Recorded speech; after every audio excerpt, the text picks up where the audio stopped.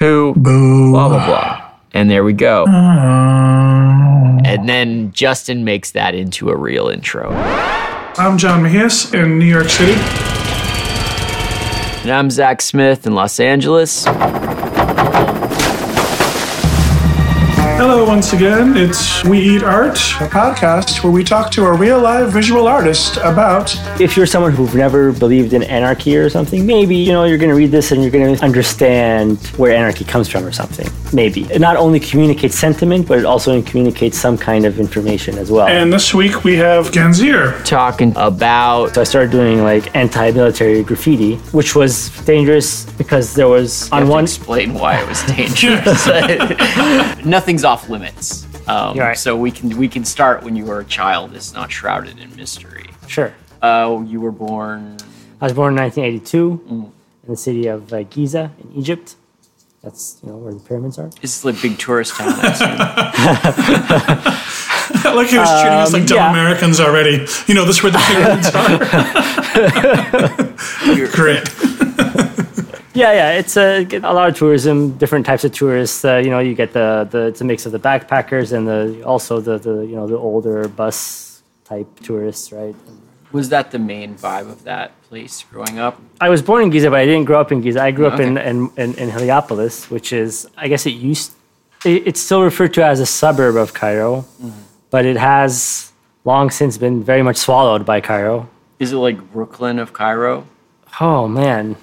Like Brooklyn of Cairo? Yeah. I mean, it has been, it's gentrified really. I'm not sure if gentrified is really the right word. Long Island of Cairo? But basically, it used to be like a pretty residential neighborhood growing up. I remember just really low key, and there were like street dogs running around. You play with the dogs on the street and whatever. Go out in your PJs. It's no big deal, right? But then real pajama town. Yeah, yeah. Later, it just became like where all the cafes open up. It's like the Greenpoint of. Maybe it's more like the Greenpoint actually. Yeah. It's the Greenpoint of Cairo. All right. That's where I grew up. It was pretty kind of like small neighborhoody lifestyle thing. I did spend some baby years in California, Big Sur, where my dad at the time, he was getting his PhD. So I have like some vague baby memories of that. Was he a writer? Was he like... He was a telecom engineer guy. I don't really get what his thing is. I mean, I draw pictures, so I don't really understand these things. Yeah, he was getting his PhD at the time, so he spent 5 years in the States as a baby. Your mom? My mom was a lawyer, so she wasn't really working in the States. She was babysitting, for kids in the neighborhood, that sort of thing. But I mean, she was a lawyer in Egypt. So she was a lawyer in Egypt, yeah. So you grew up in Heliopolis, and then when did you start being an artist? And when did that begin? Well, actually, I think it started by, from a super young age. My brother, he was my older brother. He was about 7 years older than me. He was kind of the artist in the family when I was very little. I was very jealous of my older brother, so I just wanted to be better than him. So, it's competition. Yeah, copying and he started out getting comic books and getting Dungeons and Dragons manuals and things, and I would just look at all those pictures, and I just wanted to be able to do that.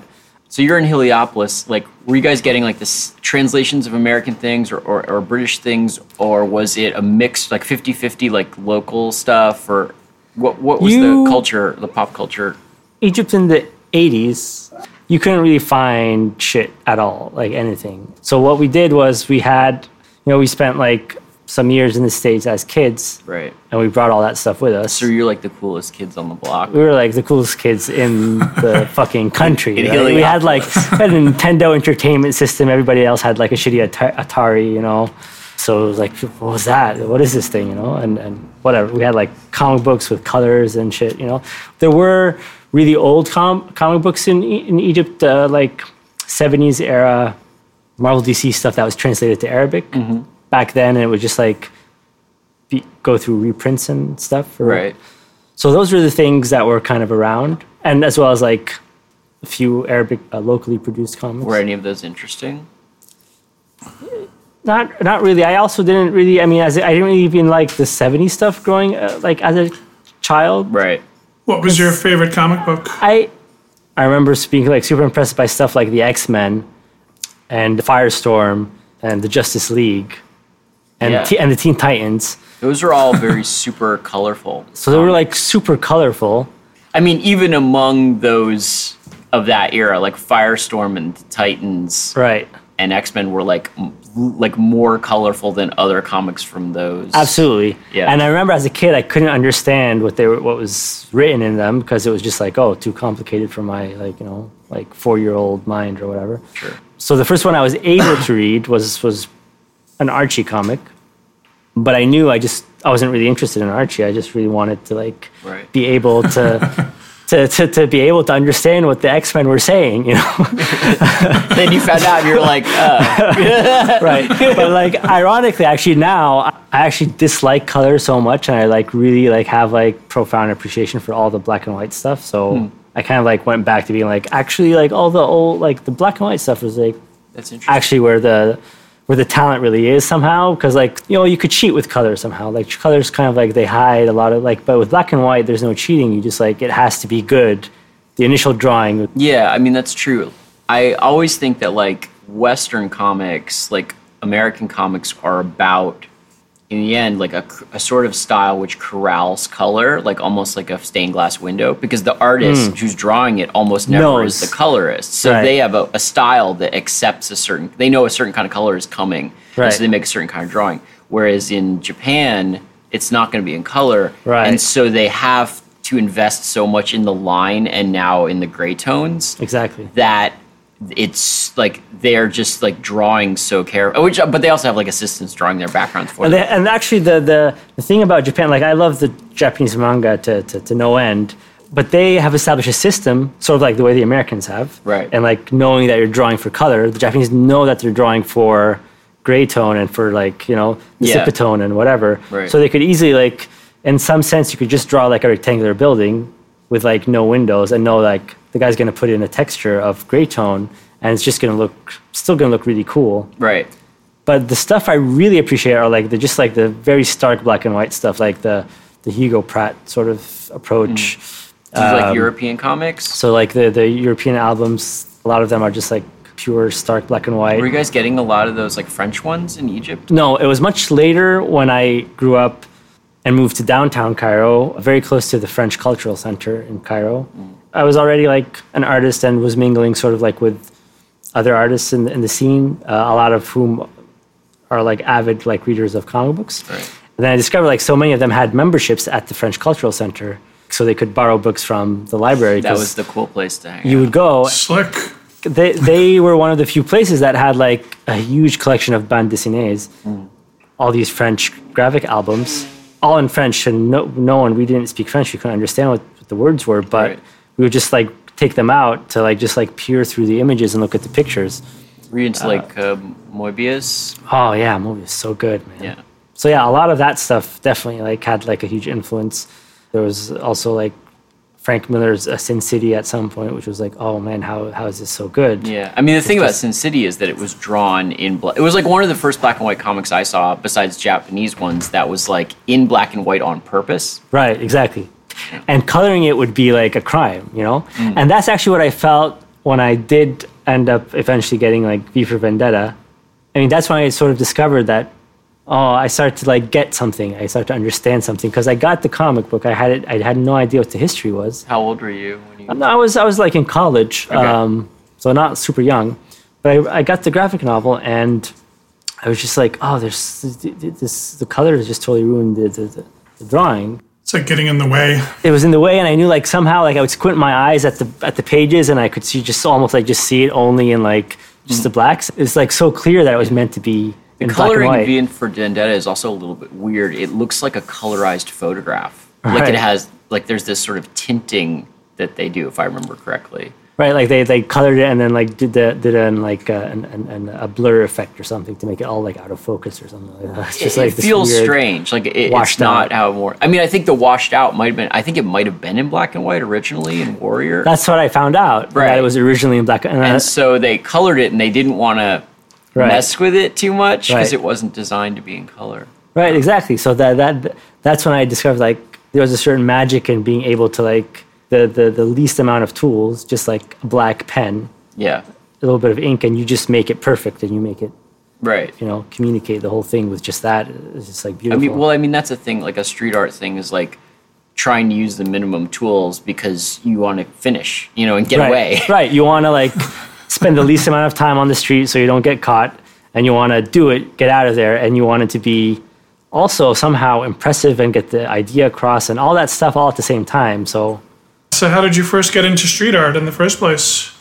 Or was that the first kind of art you were doing? No, it wasn't at all. I was just like the first kind of art I was doing. Street art came much, much later. That came like, it came seriously in 2011. I kind of messed around with it like a little bit in 2008 with some friends of mine in Alexandria. So we've skipped the 90s. What was going on then? What were you doing in the 90s? So the 90s, I was just kind of growing up. I was just like, in school, I was just like sketching a lot. Did you go to art school? No, I didn't go to art school. I couldn't. The Egyptian kind of system is kind of shitty. You don't just like apply to art school. And you either qualify to go to art school or you don't. There are no grades. It's just like, oh, this qualifies as an artist or he doesn't. Right. So I did not qualify. Some guy in a room was just flipping through portfolios. No, it's not even. I wish it was portfolios. Actually, you have to sit in a sort of like classroom and take a test. They ask you to draw something. So it's safe to say that like 7,000 years of like total control, stylistic control is Egypt's legacy. Like controlling how people draw things for really long, longer than we thought. Yes. The state does control for a very long time. So I could never get into art school, and I just went to business school, actually. So were you like in business school going like, I'm going to be an artist, but I'm going to business school? Like, did you define yourself as when did you start being like, I'm an artist? The business school time was very depressing because I was just amongst a bunch of people who cared so much about what, the grades and what the professor did and the classes, and I didn't really give much of a shit. I was just sort of there because I had to be there. It's a recipe for success. Yeah. I spent like a lot of time, the internet happened in the 90s, right? If I remember correctly. Right. It was like, I think if I remember, the internet was kind of a big deal, I have to say, for my kind of exposure to a lot of things outside of my immediate circle. Because like I started like just like going on like comic book forums and talking to people and seeing people's portfolios and discovering people had put up like web portfolios. So I wanted to like figure out, okay, how do you make a website? So I'd start to understand web design a little bit, and from web design started to like, it was kind of a rabbit hole. So I just like from there started to discover graphic design in general, and the history of typography and whatever, and just like read up on a lot of these things and get books. So in your mind is like learning to have a web presence and use the internet like completely tied to your idea of your genesis as an artist? Were they simultaneous? Yeah, to a large extent. That's interesting. It just like sort of led me to discover. Because your work is very like, it's communicative. It's very like, it's made to be repeated and reshown, and it's very shareable. Absolutely. And actually, like, when I started to discover design and realize that, oh, wow, this stuff is so interesting, just the history of graphic design and the poster design and typography and that sort of thing. When I'd started to like realize that, oh, I really am interested in this stuff, but I'm also interested in comic books, because that's what I, read growing up. I wanted to find a connection. I was like, how can I like both these things? There must be some kind of link between both of them. Were there like specific eras of posters or countries that were producing posters that were like interesting to you? The Polish design. Polish like film posters? Yeah, like the history of Polish design, film posters and advertising posters. And actually a lot of political posters, just like protest posters. The protest posters for Poland are crazy good.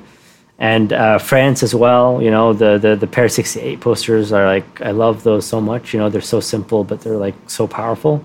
Yeah, I always felt like the Polish, especially, other places in Western Europe, but also the drawing in them was at such a higher level than what people do for graphic art, just poster art here. Like, rather than just boiling it down to an image, they would really draw it. I remember the Godzilla poster. There's like a Polish Godzilla poster, and it's like they've remade Godzilla, Right. just for the poster, Right. to a degree that you don't need to advertise Godzilla. Right. It was clearly like someone loved that medium, and same thing like the Polish like Star Wars posters. They almost look like posters for a completely different film. Yeah. Like not Star Wars we know. You could almost like write a whole new screenplay based on that, just these weird Polish posters. Yeah. I want to see this Star Wars movie, that you guys have over there in Poland. Right, that's something else. Yeah, really good stuff. So in trying to find a link, I felt like the aspect, I guess, that I really liked about those comic books was because I couldn't read them. Like I couldn't read these X-Men comics at an early age, but Sure. I liked something about them. I think it's just like the pictures just communicated so much. And the covers and just like the use of typography, like, like, oh, when a Dalek balloon is like this with letters like that, it's someone yelling.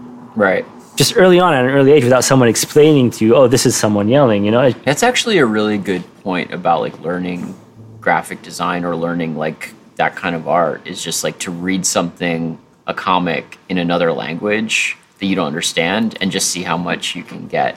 Right. Absolutely. Yeah. So almost somehow I recently picked up a Hugo Pratt book, Across the Isles, something I can't remember exactly the title. One of the Corto Maltese ones, right. which I had seen looked at so many times in Cairo in the French Cultural Center. So I only picked it up for the first time in English, and when I read it, I was kind of disappointed because I thought it was much better in French. I didn't understand what the story was. But do you speak French or do you just read in English? I don't speak French, So I didn't know what the stories were. The story you had in your mind was better. I just looked at the pictures and I made up a story. And now that I read it, it was like, oh, it was just like not as good as what I thought it was. What happened when you read X-Men like for the first time and you understood it? Actually, that was also one of the things, the X-Men. I think the first X-Men stories I understood was a Chris Claremont story. Yeah, 80s. Yeah. I remember thinking it wasn't as good as... Found out Cyclops is a real wimp. Right, It's Chris Claremont. He's no Jim Lee. Right. Even if you're a real fan of the writing in comics, the art is unique to comics. You don't see that kind of art anywhere else. Whereas the writing is the kind of writing you would see in other media. Like it reads like the writing in a play or writing on a TV show. So even if you like one better than the other, like there's a uniqueness to the one that there isn't to the other. Right. I mean, I was like reading so much superhero stuff until at some point in my college years. I mean, of course, I couldn't just only read the comics that my brother got from the States the few years we were there. So I would go to the newsstand. And the newsstand, there would always be like, once a month or so, like a random comic. It's not like going to the comic book store here. Right. No, there'd just be like one comic book. That's it, right? And you go and it's just like either just like one issue from Batman story or something that sort of, for some reason, ended up there. I wonder how that works. I've heard this story from different countries. I wonder how this news agent works. They're like, I don't understand what the distribution system is. Do you have the comic? It's like he would get a comic book. And there's like one guy who's like, what's really good this month? Secret Wars 2. I'm going to send to Turkey. You get Secret Wars 2. Right. Nairobi, for you, Batgirl. Batgirl. And it would be like the return of the whatever, part 3 of 6. Yeah, right. And that's all you get from the Batgirl series that year. You know what I'm saying?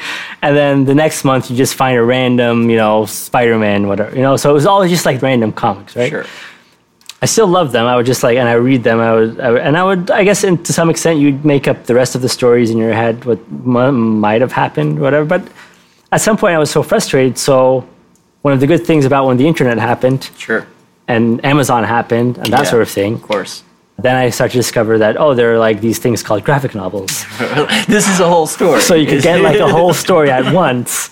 And then I started to discover actually like there were like these black and white graphic novels, and they were like stories that weren't about superheroes, and there were other things and so on. And then I started to like just develop like an appreciation for, what you could do like with the medium in general and graphic storytelling in general from all these other countries, So what were you making, or when did you start making things?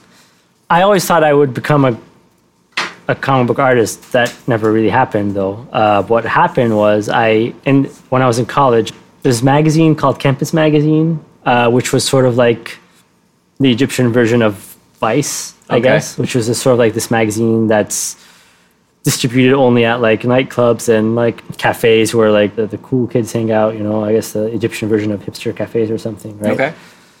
I started seeing this magazine around, and I looked at it, and it was like, I could tell that the design of the magazine and the articles, it was just like significantly different from most magazines out there. Mm-hmm. the drawings weren't as really good, so I figured maybe they could use an illustrator. So I sent them an email with a few pictures. Said, all right, so I do these drawings. Are you guys interested in having someone draw? What were you stuff? drawing before you actually had a job to draw? Like, what were you drawing when you were like totally on your own? I don't know. I was just like sketching, Stuff that was there, like buildings and people. Buildings and people. A lot of times, just like I was making up my own sort of like comic book stories. There would be about like, I don't know, trouble at school, or So they were like not. They were like realistic. They weren't sci-fi, or they weren't like superhero, or they were. They were mostly like realistic. Maybe like a hint of the sci-fi steampunk thing from time to time, but mostly just like realistic social stuff, Did you make up any of your own superheroes? That was like when I was a kid, yeah. Like when I was much, much younger.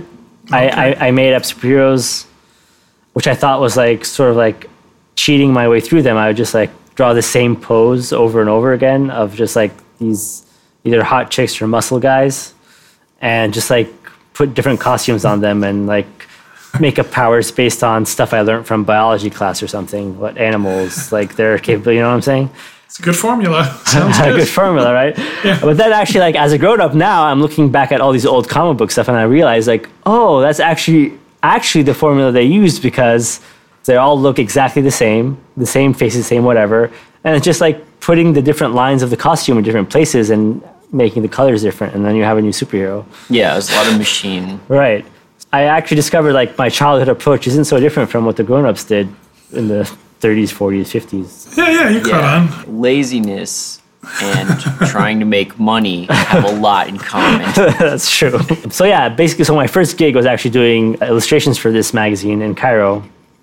Was that magazine politicized in any way at that time, or was that just like not a thing? I'm an American, I'm an idiot. I don't have a great handle on the political situation before, Arab Spring and all that. Yeah. I mean, I know you would hear complaints about it all the time, but I don't know how much that filtered down into regular people's regular lives. I mean, the politics have always been in the conversation. I feel like even as a child, I remember like family get-togethers, like everyone would just talk about how shitty things were in the country or what, Yeah. It's not like in other countries where they say, like people have to be like super quiet and not talk about stuff. I felt like in Egypt, it's like people talk about, like it's impossible to have a conversation without talking about politics almost. Mm-hmm. Even though there's a lot of like turning it into a joke and messing, whatever. It's just like, but it would almost like never amount to any actual, it was just talking, what I'm saying? Like day-to-day life, did it feel like you were in a local version of like, an American Eastern European country, or was there some evidence of like the more autocratic government like in day-to-day No, life? actually, like the thing is, I realize that now as a grown-up that, things were fucked up, right? But growing up... What are examples of some fucked up things? Like the fucked up things is like the history class growing up. You have like all these tales of like Egyptian resistance tales and resisting colonialism and so on, and how the invaders all come to Egypt to die or sort of thing. You know what I'm saying? But actually, like if you try and take out the propaganda stuff and you look at the history in an objective way, you're like, actually, Egypt has been invaded basically since Alexander the Great showed up. But then since then, Egypt has not been an independent country ever. It's been like occupation after occupation after occupation. So actually the invaders don't come to die, they come to flourish in the country. They die much later. Like Egyptians will revolt and kick them out, but invite someone else in after like hundreds of years of getting, fucked in the ass. You realize that other stuff, like I remember like the front page would always be like, of the newspapers would always be a Mubarak president, new project, inauguration of some new project of some sort or something, like always like pumping the president up, Yeah. And like the caricatures, like where they criticize politics would always be like criticism of politics in other countries. Right. So, but it seems like it was like in terms of like what you could do, it didn't restrict you that much. It was more like something that you were aware of as like happening to other people in the country. Yeah, there was, of course, like in social interactions, there is you don't want to get caught, with your girlfriend like making out in a car You know, like they're No, like, I don't know. Like yeah, that's the thing. No. That's normal here, right? Filmed making out with a girlfriend in a car. Right, absolutely. That's What's but the like, problem? I remember like as a kid, you know, making out with my girlfriend in a car. You're like, Mubarak is going to be pissed. No, but like we had like someone knock on the window, and he had a gun, and he showed us his badge. He was like a secret undercover police guy. He's really doing his job. The kissing police. And he's like, "Hello, how are you doing this evening?" Like, we're fine, officer. And we're kids, we're like shaking, and he's, you know, like a bigger dude with a mustache or whatever, you know. Well, mustache. A mustache, right? Did he have a gun? 'Cause Yeah. I would have noticed that first. You're like, I mean, I'm like, what about the gun? Right? Maybe I'm crazy, but Right. you have a mustache. Right. I mean, Egypt, maybe there's mustaches. Guns? I don't know. Right. So, you know, yeah, he asked us, like, if we knew each other. He just wanted to make sure, like, I guess, I don't know. He made us very uncomfortable. Sure. I'm interested in this concept of kissing-based crime. I mean, Right. because that's... Were you fully clothed? We were. Yes. Pretty innocent. We were fully I clothed. see you very clearly, like, trying to picture the moment when you said that. Like, you're like, trying to rewind that. Yeah, this dude, he just, like, knocked on the window, asked us how we're doing. Right. And then he asked me if I could step out of the car and he could talk to me for a minute. So I stepped out of the car, walked to the back of the car, and he asked me, like, so, I mean, you know this girl? I'm like, yeah, you know, we know each other, we're dating and stuff. And he started asking me, like, so, how old is she? Who's her dad? Whatever. These sorts of questions. Yeah. And then he was done with me, and then he went out over to her. She was sitting in the car, and she was crying. Oh. Yeah, so she was like super scared, and she was younger than I was even, so she was kind of scared. And then so he asked her questions about me, and then he just made sure, I guess, that she wasn't a prostitute was the idea. So Right. if it's a prostitution case, then you could easily make an arrest, right? Sure. Well, I mean, that is intelligible. Only that part is intelligible to an American. The rest of it is crazy. You're kissing and you're worried. Right. Like, these are things that we don't understand. Thinking of Egypt until very recently is as a benign Middle Eastern country doing things we don't know about. Right. Were there other like cultural things that would like surprise an American about like daily life? Hey, that's kind of a part of it. It's like sort of like the premarital relationships are always secret. You know, they're kept on the down low. Like, for sure, her parents don't know that she's out seeing me and we're making out in the car that her dad bought her. You know what I'm saying? It's culturally frowned upon, but not illegal. It's not illegal. So what is illegal is prostitution, right? Sure. However, what they do is because how do you prove a prostitution case? Kissing. You can't. That's No, the there is no. There's no way. Yeah, right. Even if you are fucking, the guy could assume. Right, yeah. Oh, you're fucking her because she's a prostitute in the car. Why would you fuck someone in the car, right? But maybe you like to get off in a car, right? So he could assume she's a prostitute and build a case based on that, right? But at the end of the day, it's like no girl wants to end up in a police station for anything sexual. Right, sure. Right? Sure. So, At all, whether you're a prostitute or not, right? Yeah. Maybe if you're a prostitute, you've dealt with it a few times and it's like, I don't know, like you kind of have more balls to deal with a cop or something, right? Right. But definitely if you're not, you're just like a chick, you don't want to be dragged into the police station and have the police station call your dad. But be all like, this- hey, come pick up your daughter from the police station. all of this legal stuff is because there's just sort of a cultural, like, Right. at the time, I don't know if it's Right. changed. Like homosexuality is not illegal, but they crack down on like these sort of gay parties using the prostitution laws. Right. They're saying, oh, this is like homosexual prostitution. But like at the end of the day, how do you prove it? So if you can't looked say like, well, actually, no, we just love each other. This is not prostitution. They're like, well, But you're at a party.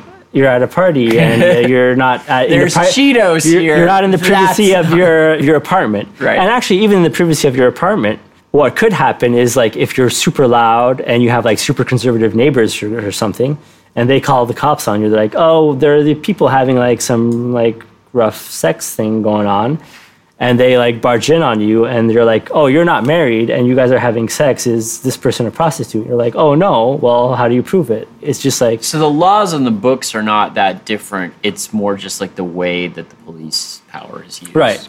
And the police, they're all like filthy bastards. They enjoy fuck the cops. Right. We eat art's official stance. Right. They will enjoy like barging in on a couple having sex and dragging them to the police station and cops are all perverts. harassing you and and if they have an opportunity to drag you out while you're half naked, that's even better. I've seen The Bad Lieutenant. Right. Yeah. I've met police. So you're working for this magazine making drawings. Right. It's a nightlife magazine, but it's not getting in any trouble. Right. Much. Because at the end of the day, it is a minority magazine, right? Mm-hmm. It's an English language magazine. So there's that filter. It's pretty much distributed through nightclubs and like particular cafes and so on. So then that's another filter and so on, right? So it's filtered to the point where it's like it's targeted to a very, very small niche at the end of the day in the Cairo scene. Right. How did some people speak English but some didn't? Just random? I mean, education has a lot to do with it. And most people who will go to a private school right, where you have like better, English classes and they teach you English at a much younger age. You do take English at public schools anyway, but later you take English, French, and Arabic, right? That's the education system in Egypt in general. In the public schools, you'll only get English starting at grade, I think, 6 maybe. For private schools, you start at kindergarten with the Arabic. So people who probably are good enough at English to be avid readers and speakers of English are probably those who went to private school, which means people who are of a relatively well-off class than the vast majority, I guess. Did English have a cachet, like as a cool language, or was it sort of seen as a rich person thing? No, I think because it's still very likely that you bump into rich people who may not be so well versed at English, right? Mm-hmm. So in a way, the English part, I guess, is both. It's likely that it's a class thing as well as a cultural thing, right? Mm-hmm. Personally, for me, like we weren't like super well off, but we were of a certain cultural class, I guess. So we're like upper middle class in terms of like income, right? But like in terms of culture and the culture we were exposed to. So what happened next? So yeah, I started off doing stuff for that magazine, and then when I graduated from college, I got a shitty design job at a web design company for a few months. We hear that a lot. Right. Yeah. And then I moved to a not so shitty design kind of agency where I did lots of design stuff. That was like a super good learning experience for me because I just learned. You just had to do so much work for so many different types of things. Mm-hmm. We would do things from just branding shit from for a cafe, from the signage to the menu to the interior to the whatever. Just you take something from start to finish. Right. And I learned about working with different softwares and different tools that I had no idea. I didn't know about those. I learned about printing a lot. I went to the printers and learned about color separation worked and all that stuff. Just so many different things, It's always fun when the magic trick of that is revealed, and then your brain starts to work differently. Yeah, exactly. So that's actually what happened. Is when you learn that all you have to do to make something look like a thing is, a couple steps. A couple steps, right. And then and that's sort of when I felt actually I'd like to use all these things, but not to service commercial entities or companies or whatever. I just want to make other things with it, just express myself, I guess, right? Right. So after a year of doing that, I sort of quit my design job there. And then I started doing art. I got an invitation from this gallery, the Townhouse Gallery, which is one of the major kind of galleries, not only in Cairo, but it's kind of on the map for art galleries. So it has an international reputation. Yeah, it has a pretty good international reputation. Anybody who comes to Egypt and wants to have an art show will probably do it at the Townhouse Gallery. So how did they know about you as an artist? Aside from doing the stuff through the company, I was doing a lot of also freelance stuff. I was doing lots of design work, and there was stuff I was doing for the magazine as well. Mm. So I was kind of out there in So what was this stuff like? I mean, was it color, black and white? What were you drawing? Did it have text in it? Yeah, it was usually combined drawing with some design elements and text elements. I guess kind of a mixed media thing to some degree. Were they about something, or were they just kind of images? No, they were usually about something. I think a lot of times it was like just social cultural commentary or social political commentary, using like very simple kind of icons with drawings and that sort of thing. Yeah. One of the girls who worked at this gallery, she had known about my work through the stuff. She had seen it often, and so she pitched it to the gallery for me to like have a show there. And they said, all right, if you were to have a show, what would you do? So I pitched them an idea, and the idea was called Everyday Heroes. And clearly my comic book influences were very obvious. Then the idea was to take people from just the everyday walk of life in Cairo, just normal people who did like what I felt were super extraordinary things, but they had like very mundane jobs. So people like, the lady who does like home cooked meals with a makeshift stove out in the alleyway with like a bunch of plastic chairs set out, and like the dude who just like is standing there with a cell phone and a sign, and you could use his cell phone to make a call if you need to make a call, basically like sort of like a telephone booth but a person, That's nice. Or like the traffic direction guy, officer, or the garbage guy in the morning who in Cairo it's not, now it's kind of the same as here in the States, but back then in the 90s it was basically a guy with a pickup truck.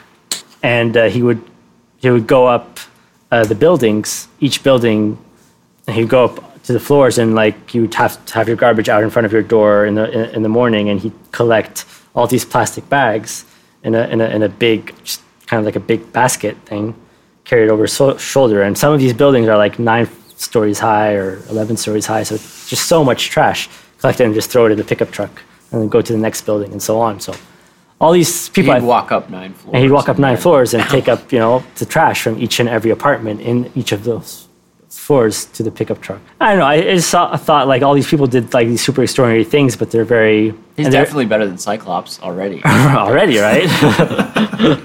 They're super mundane, and we don't kind of think twice about them, but they're super important to the functionality of a place like Cairo. So I just illustrated them.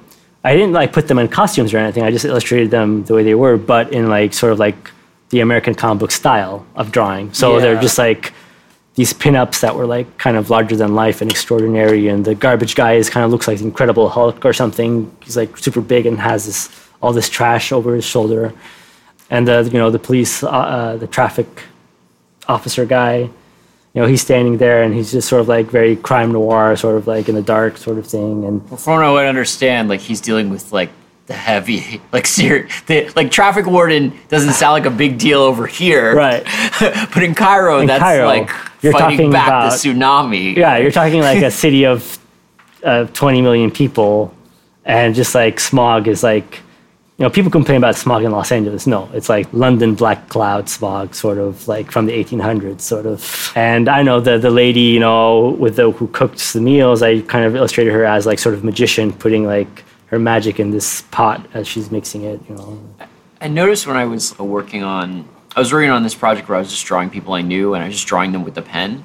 But because of the glamour of that high contrast like line, even sometimes you don't want to, people look heightened because of that. Like, and it was almost getting in the way because I was trying to make things that were really real and like really like, crusty and like just like this is like what these are people I know. I felt like I was almost glamorizing them just by drawing them in a like comic booky style, like at a certain point, because it's so contrasty and so presentational.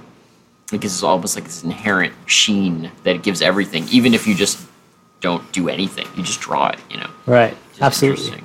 Absolutely. And in a way, I mean, I don't know if it still works today, but it's kind of the modern method of creating legends, right? Like in ancient Egypt, you would build like huge statues, or in Rome or something, or whatever. Right. In the Renaissance, you would make like beautiful oil paintings, right? If you want to turn someone into a legend today, or maybe not today, but at least That's what I felt back then. Is to, you turn them into a comic book hero. I mean, I guess that's what Shepard Fairey did with Obama for that Hope poster. It was like you could identify him just from these lines. Right. So he was like, at least for that political, he was bigger than life. You know, because he could be rendered that way and it wouldn't be silly. You can't render Trump that way. No, I mean that's the thing. It's like certain people, if you do it that way, Trump would end up looking like the Kingpin. Or he looks silly. Like there's something. People might like that though. Yeah, I mean, who knows what those Trump voters are thinking? But I think that they're like when you take a normal person and you kind of give that presentation, if they seem too incidental, they seem too human, then it looks silly. But if they seem iconic in themselves in some way that the reader's ready to believe, then it seems utterly plausible. Like when Shepard Fairey did it with Andre the Giant, or even when Warhol was doing it with like Jackie O and like his other, it was like right on that line. It's like, when I do this, do they become silly or do they become bigger? But actually it's still a different approach, because Shepard Fairey's approach with the Obama thing is more of like the graphic artist kind of approach, which is like, the whole like flat colors and like almost no line art at all. And no, that's true. Which is its own kind of aesthetic and has its own weight to it. Yeah, I mean, it's a post-Warhol thing. It's not so much about drawing. But then, for example, what's his name? Alex Ross did like an Obama one as like a Superman or something. Yeah. So that's kind of more like, okay, I'm going to turn this guy into like a superhero. Which is different. And if like there are probably things Obama could do in the future where those images would just immediately be ridiculous. Right. And they probably will, because he's human. Well, they are ridiculous now in hindsight, right? Yeah. Already. But I mean, especially ridiculous. You know what I mean? Like if you did it with, you could think of so many presidents in the past where it would just immediately be hilarious, but not Kennedy, right? Like Kennedy still has the glow where like it would seem silly that someone did it, but it wouldn't seem like, oh my God, I can't believe it.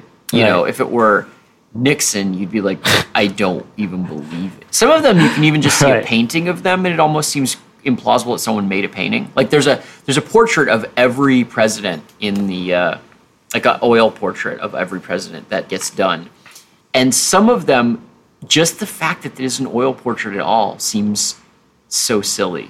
Like you can be like, why did anyone, like Truman, you're like, oh, he's important. Like whatever you think of like Prendergast and all that went down in Kansas in Missouri with Truman, there should be a painting of Truman. He's historical, you know?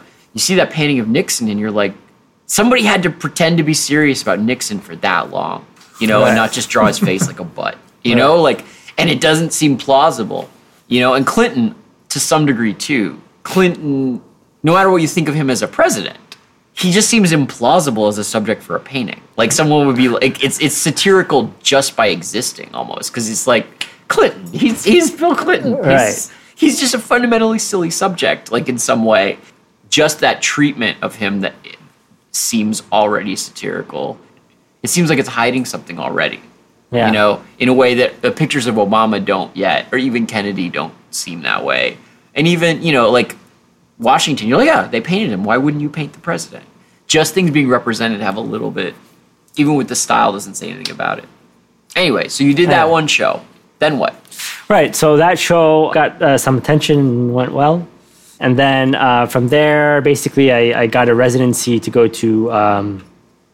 They have in Cairo, a lot of these galleries, they make exchange residencies with other galleries in Europe. So I had one in one of the galleries in Cairo, CIC, Contemporary Image Collective. They had this thing with this spot called Foundation BAD, BAD, in Rotterdam. So I went there and spent 3 months there. That was really cool. And through there, I got to meet other artists from different circles, and they have totally different practices, different approaches. So that was... Was that the first thing that was art school for you? I guess where you had experience of just being around other artists all the time who are working. Yeah. That was the first time I've ever been in that sort of environment. And we lived there, we worked there, we had our studios there, so it was kind of around them all the time. Yeah. And then right after that, I had a residency in Poland for a month in Łódź. So were you applying to a lot of things, or were there people out there who just were saying your name and you were getting emails and it was this guy? I was just sort of getting them, actually. Oh, that's cool. Yeah, which was really, great. Which was really cool. Yeah. You were like, take that guy who rejected me from art school. Right, exactly. I was like, because at the Art Academy, they let me do like a little workshop with the students there. So that's when I was like, take that, like art school guy. Yeah, and then basically one thing led to another, and I just sort of became part in the scene, contemporary art scene, I guess. But it was in 2010 when I decided, like, all right, I'm done doing like commercial design, and now I'm just gonna do art full time. And it was at a residency in Amsterdam when I decided, I just like, this is it. This is what I like to do. I like doing my own thing without doing something to service like some whatever, some company or someone with their shitty So were there cafe collectors who were like buying things, or was it like just like going from residency to residency and they're paying your room and board, and so At the time, there wasn't much collecting. It was like there would be like the occasional buyer here and there. right? But did the residency system keep you afloat, or was it something else? The residency system was working quite well. I hadn't intended on like depending on it entirely, but I knew like that I could probably just like if I'm at a place where I'm like kind of known in the scene enough, where if I just like all right, if I just put all my energy into it, probably I could survive. From work I had done, I had like I guess saved enough money that I felt like I could survive a little bit just doing this thing, and then hopefully until I make money from it. Yeah. But then the revolution happened in 2011. And when that happened, I just sort of like put all my energy into like in the revolution. And luckily I had savings, so I was just like spending from my savings. So what were you doing? So for the revolution? I was just doing lots of street art. Did you think it would help the revolution? Did you think it was just something you had to do? So when the revolution first started, there were like, I kind of happened by accident actually. So what happened was first, there was talks about the revolution and about the protests, and I was kind of one of the naysayers. I didn't think it would happen because I'd been in protests before, and I know like cops show up and we all get our asses kicked, and it doesn't amount to anything. It never amounted to anything before, so I didn't think it would then. Right. But basically, the day it happened, I was at a friend's place in downtown Cairo, living in Heliopolis at the time. But I was at a friend's place in downtown Cairo, which is where Tahrir Square is located. And we were just chilling. It was the day was Police Day. It's a national holiday. What? 25th of January. That's really asking for it. It's Police Day. It's a national holiday. You get the day off, and it's actually an official holiday. It's called Police Just Day. don't kiss anybody on Police Day. All the dictators listening are like writing down, don't have Police Day. Bad idea, right? But what happened a year earlier was basically the protest started as an anti-police protest.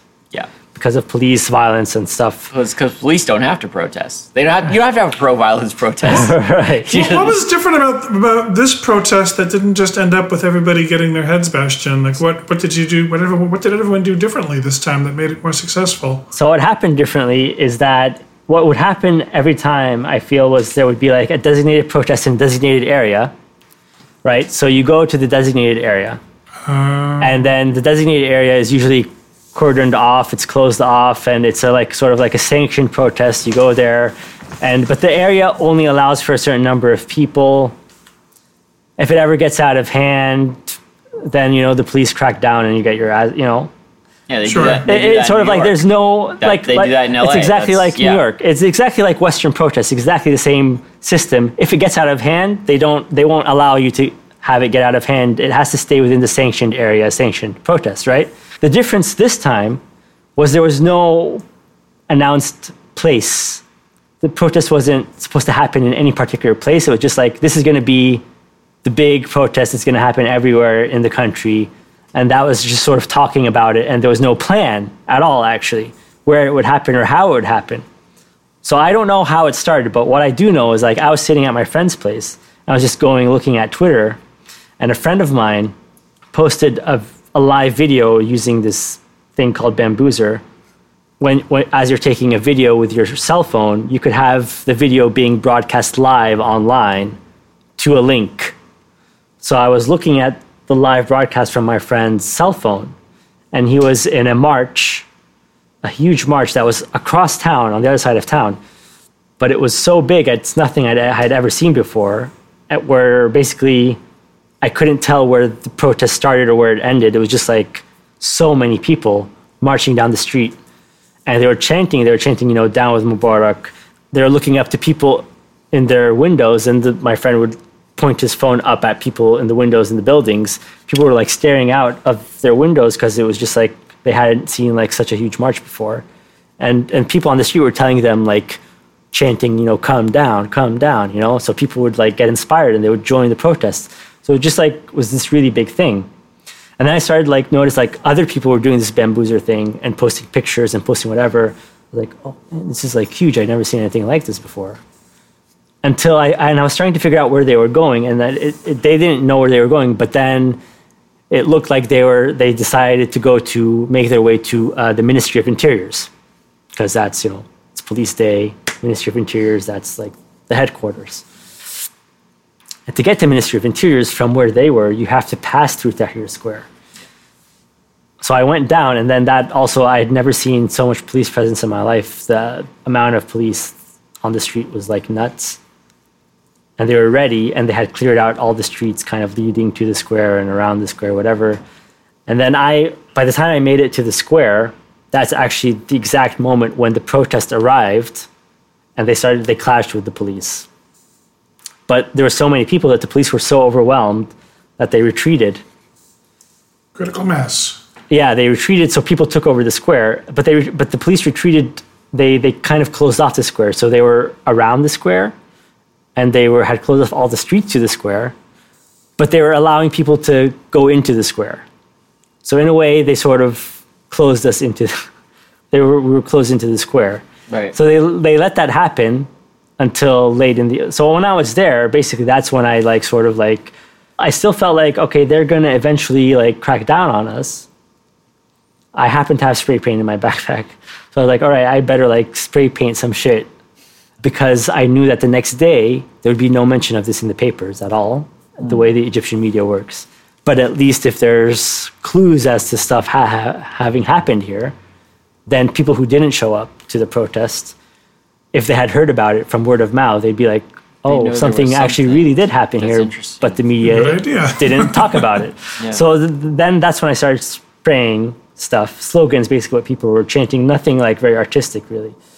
And actually, yeah, by late at night, people didn't want to leave. They decided, all right, we're going to stay here.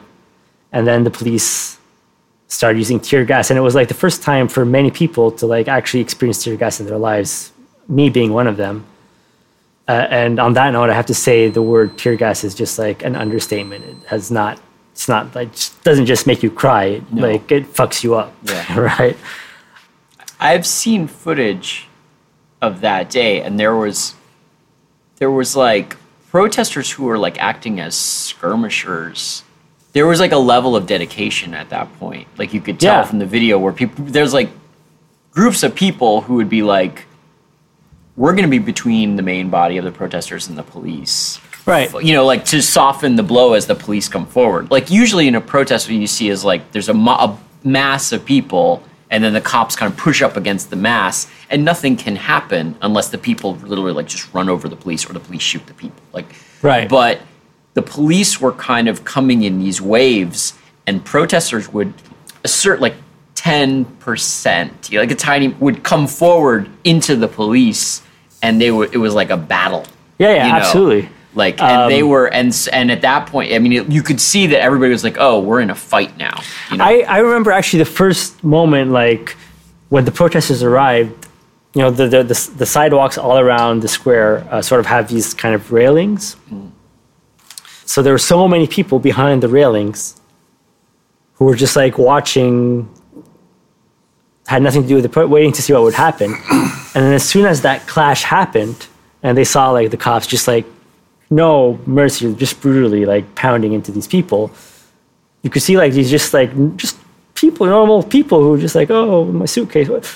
Just got so angry. They just like to be sex spectators immediately. All of a sudden, just like waves of people just jumping over the railings and just like pounding at the police, right? And like you said, there was just like so much kind of anger where people were doing like things like you don't do. Like, I remember seeing like a guy just climbed one of these riot police trucks as it was moving because there was a cop coming out of like the hatch thing at the top with like the tear gas, gun. Yeah. So he went to go and just snatch him out of the hatch. That's amazing. Like things you only see in the movies, right? Right. And then as he's doing that, people saw him doing that, so they were like got all inspired and riled up. So they just like rushed at the vehicle to like sort of like just attack it, flip it over, whatever, just like crazy shit.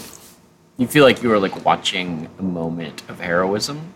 Absolutely. It was like this weird, it was like a moment where, for me, it was almost like the most divine experience, the most spiritual experience I'd ever experienced, because it was all these people, nobody knew, all the people who don't know each other, who are going off and doing these things that are not for themselves in any way. Like this guy knows he could end up, he's climbing the vehicle.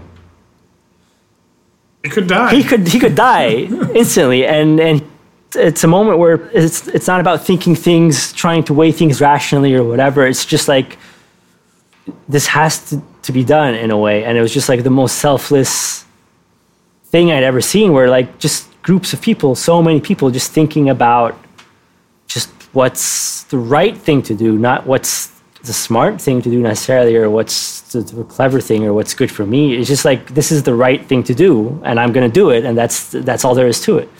That's beautiful. Yeah. And it's so funny, like, of course you're going to make art about this now. Like, we all just know this, like, you're not going to make art about your shoes after this. Right, exactly. And also, in a way, it's not about, when you look at the street art that came out over that year, the 2011, it wasn't art that was about the revolution as much as it was art that almost was part of the revolution. It was an integral part. It was playing a role. It was. Well, you were communicating it was revolting that someone was through here, the art. that something had happened. Like right.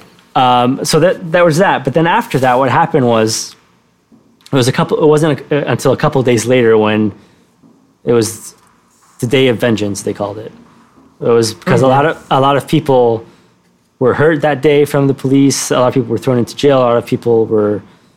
So what happened was, I guess it was sort of like it was decided that 2 days later, which would be the weekend, people decided, all right, this is going to be the Day of Vengeance. We're going to go avenge all those other people who got their asses kicked on January 25th, because they went and did that for us. They went and stood up for us. So they didn't know us, but we're going to go avenge them, sort of thing. That was what the day was about. That was the day where Cairo was. It was this is something I'd already. January 25th, that day in Tahrir, was something I'd never seen, but January 28th, that was when all of Cairo, all of the streets in the city, it was just like people marching everywhere. Like I marched from Heliopolis in a big march all the way to downtown Cairo, and throughout the march, from the beginning to the and from that's like a really big distance. This is like Cairo. It's from Greenpoint all the way to downtown, right? I mean, it's like the scope of Cairo is a little bit sort of like Los Angeles more than New York. Oh, okay. But with the density of New York. Wow. Right? It's a lot of people. It's crazy. So I was like from one end to the city to the other in a march where I could not see the end of it to the beginning. It was just like people, and you're in a sea of people. Yeah. And even when I left much later, when it turned into like a war zone, like I was walking up on one of like the highways. This was like much later. This was towards sunset. I could still see like all the streets from the highways were just like people. Yeah. People, and like it was. So is just this like, all bamboozle? Like everybody's just looking at like social media, going, "Oh, people are out there. I'm going out." I mean, was that what the media was spreading it? Like, how do people? No, the internet was down. They cut off the internet. They cut off the internet. They cut off the phones. Was cutting off the internet and the phones the signal to go out? Kind of. Like their anti-communication was the communication. Kind of. They were like, "What is this bullshit?" Yeah, if they cut off the internet in downtown LA, we would be on the street. On the street tomorrow. Right. So they cut off the internet to make sure people wouldn't be able to communicate, and cut off the phones, which to a large extent was dangerous, because like a lot of people went out in groups, but then knew it was on. But you lost each other in the middle of the clashes. Yeah. So a lot of people were worried. They didn't know if a lot of people died that day. Right. It was a magical day as well as it was a rough day. But that's the day that led to basically Tahrir Square being occupied. But that was the most beautiful thing. The police were so overwhelmed. They were so fucked. The police stations started burning down police stations, and the police were just so scared they started taking off their clothes. So people wouldn't know they were cops. Yeah, and running for their lives and going into hiding because they didn't want to know. They were like so scared for their lives. So that was the day of actually the people kind of fucking the police and overwhelming the police, which was good. On the other hand, really bad because then the military showed up. The military set up checkpoints everywhere and whatever. So after that point, that's when it was important for me to start doing a lot of street art far away from Tahrir Square. Tahrir Square was already occupied by the protesters, and it was kind of the safe haven of protests for the weeks to come. And you go there, and it's just like everybody has signs, everybody's chanting against Mubarak, whatever. Outside of the square, there's still a lot of people who believed the propaganda of the media that was sort of like, I guess, I don't know if that's what happened with Occupy Wall Street, but from what I understand, there was a lot of like negative media about the Occupy thing. Definitely. I mean, I was in enough of a bubble that I didn't believe any of it, and you could see. But I mean, there was like regular people I would talk to, be like, "Well, and he would be like, "No, man," you know, like you couldn't. But there was definitely people who would believe it. Right. Sure. Yeah. So that was happening also in Cairo. So that's when it became important for me to start doing the street art far away from Tahrir, so people are exposed to. So you were the media. Right. I was like sort of like doing like alternative media on the street was the idea. I mean, okay, so these people, did they still have internet? Well, the internet was cut off for a while until like, these America are people who, told. like, literally, they have state-controlled media. No. They told the companies to cut off the internet, and the companies had to oblige. Right, but I was saying, like, there was no internet. Right. Other than the internet, there was state-controlled media, it's like TV and newspapers. Right. So, but also the private channels, like the not state-controlled, would still echo. So they were essentially state-controlled for the purpose of the protests. Right. So you were the only, like, your pictures or people's pictures were the only other media. It was pictures and word of mouth. Yeah. And personal like someone shot stuff happening, you know, with their cell phone. Right. They would go to like their neighborhood, show it to people, and you know, it was just like very like street art, amateur videos, word of mouth, that sort of thing. Right. Grassroots, absolutely. But it's also like you are replacing a function that we've never seen replaced in America ever. Like we still have there's always like the Village Voice, or you know, like we're always getting our alternative news source if you can look at it through a regular media channel. Like you can even when the internet was down or there was no internet, there was like newspapers and blah blah blah. There's always like someone else who could say something else. Even the TV, like in some cases, like you couldn't completely control that. But in this case, literally every other outlet besides people talking to each other, and people making paintings on walls and like sending personal videos back and forth, there was no other media besides you. Right, nothing. And then finally they turned the internet back on. Yeah. And then so when they did that, then it was again the conversations on Twitter and Facebook and social media also became another venue for people to start like talking about stuff and sharing stuff and you know whatever, debating stuff and so on. That's an interesting thing, is that because you think like, oh, in these countries they have total control of the internet and they could just shut it off, but that shutting it off is more of a signal to protest than almost anything they can do. So they have to have it on, but they have to kind of somehow funnel it enough that it doesn't cause. Right. So it's after the fall of Mubarak. Okay. There was a moment when they announced on television Mubarak is stepping down. That was almost unthinkable. Like you have to imagine, like when I was born, Mubarak was even president. For me, I knew that name since I was a child. Right. You know what I mean? Like, right. So you know you're born and you're like, okay, this is the sun, this is the sky, and the president is Mubarak. Right. And then you're at the age of 30, you're still the president is Mubarak. You know what I'm saying? It's just like a constant, right? It's like Coca-Cola. Right. So when he fell, that was like such a euphoric moment. Cairo, again, people were on the street like nuts, the whole city. But instead of protesting, people were just partying like you've never seen before. Like the biggest block party you've ever seen. 20 million people across the entire city, just partying everywhere. So it was crazy. So it was that, but at the same time, it came with a bit of a guilt because people had died over the course of the 18 days prior to Mubarak's fall. And I felt somehow so sad that the people who died were not able to experience that euphoric moment to celebrate with us. So that's when I started painting these martyr murals. People who died. So this first one I did was as this kid, 16 years old. So there was some people already on the internet putting up databases for... Were these people you knew? I didn't know anyone. I knew of one dude who was an artist. Yeah. I met him a couple of times, like at different shows, like super sweet guy. And he sadly passed away on January 28th, like that really big day. Yeah. So I did this kid. So already people had started putting up databases for all the people who were killed so far. I started like going through them randomly and just like picking people to start painting them. So these are martyr murals. Right. So all of these are people who died. And were you strategic about where you put them? To a large extent, yeah, because I wanted them to be quite large, right?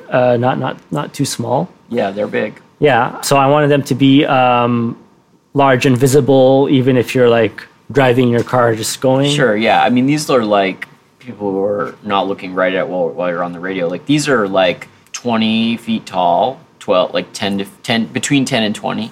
I think in meters, so I could tell you. Meters. Okay, so it's like so 6 or 7 meters. Like this is, I would say this is probably between 4 to 5. 4 to 5. So that's 12 feet to 5 times 3 is 15 feet. But it's pretty elaborate, even though it's obviously a stencil. So, like, you had time. Very ambitious. Cops not a thing at this point? Or, like... Well, at this point, the police was, like, we already took care of them. So it was, like, a beautiful street art moment. Because you could just make a big mural. Right. They didn't have clothes. Right. So at that like, moment... hey, you! You're like, oh, shit, I'm not wearing clothes. Right. So you could, like, just make the big... So, on the one hand, yes, you're a hero. You're making, like, you're memorializing the dead. On the other hand... You can make really big pieces because there's no cops. Right, exactly. and I mean, they're just like the military is present. There's military police, but they're not concerned with this at this moment. If they were, that would have been a strategic error on their part. Right. So that's when the martyr murals were done. However, it was later where they did start to care about this stuff a lot.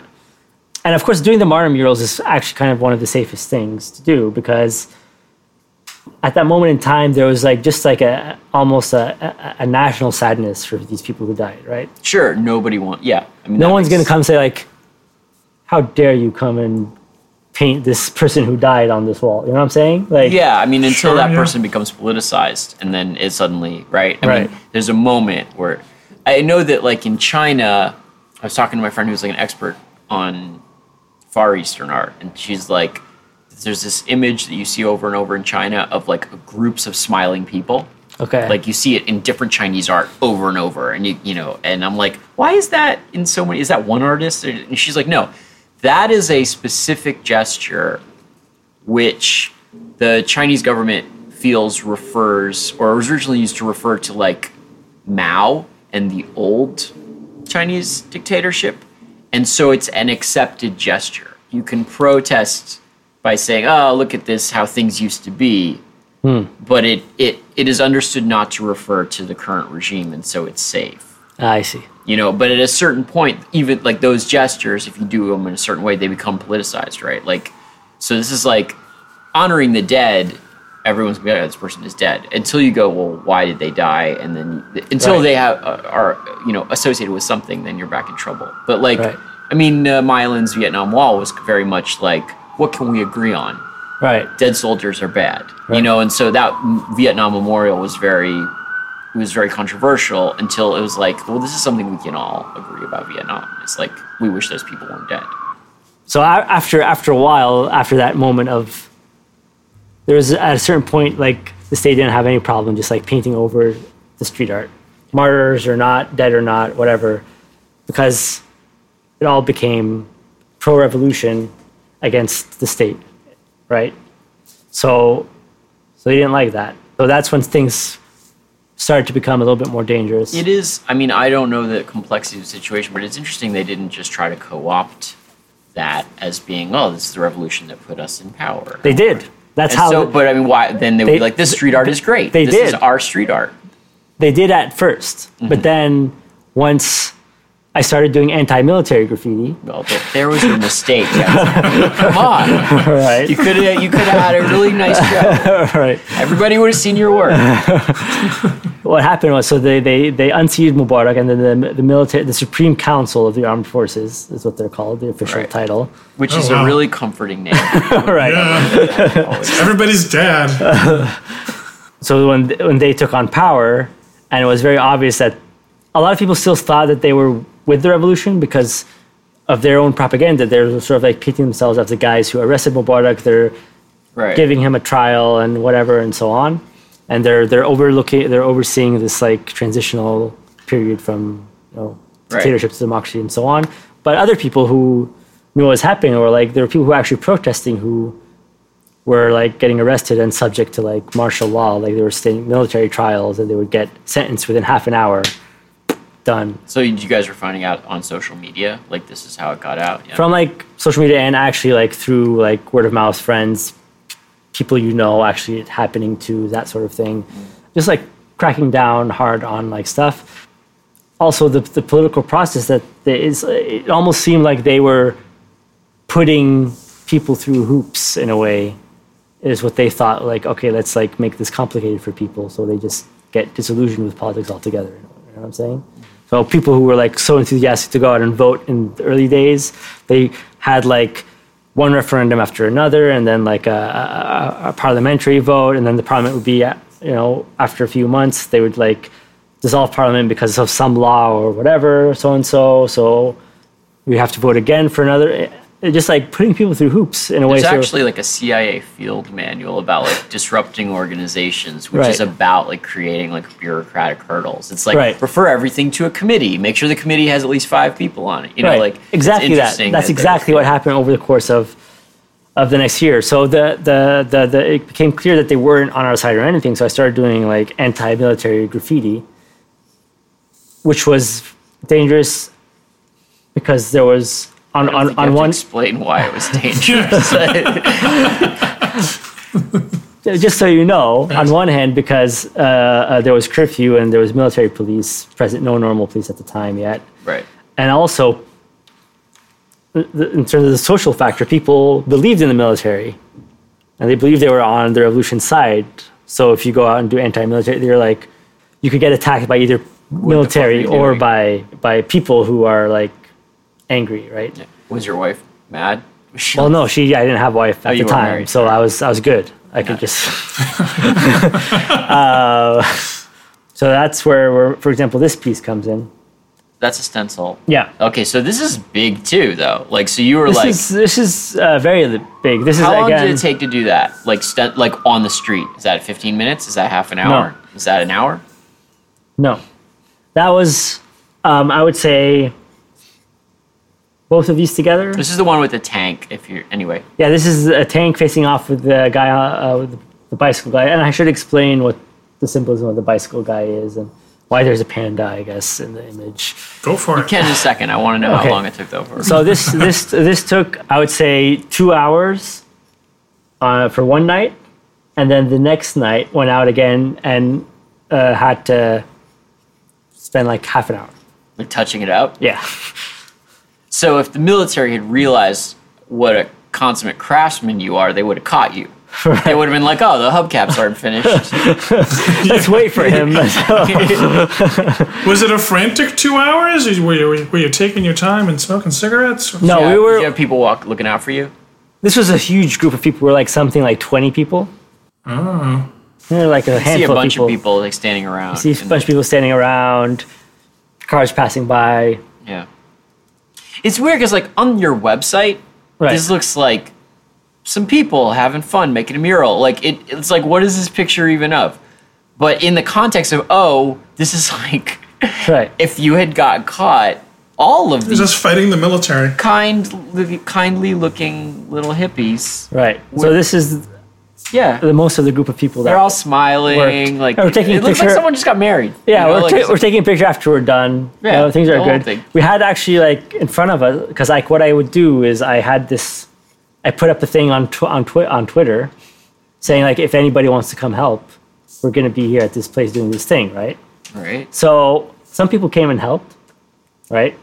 We just need a lot of hands to put up Right. this really big stencils on the wall, tape them, and just paint in the areas, right? Yeah. So anyway, you don't need to know much about how to do things. Right. So some of these people, you knew all of them, or they all? A lot of these people, I had no idea who they were, but they came and helped. I think they just wanted to feel like they were doing something that was proactive. Of course. Were you scared to put it up on Twitter? No, I you wasn't, were like- because I felt like I was under the radar enough that no one was paying attention, but enough people were following that I could probably get some people helping out, Right. Okay. right?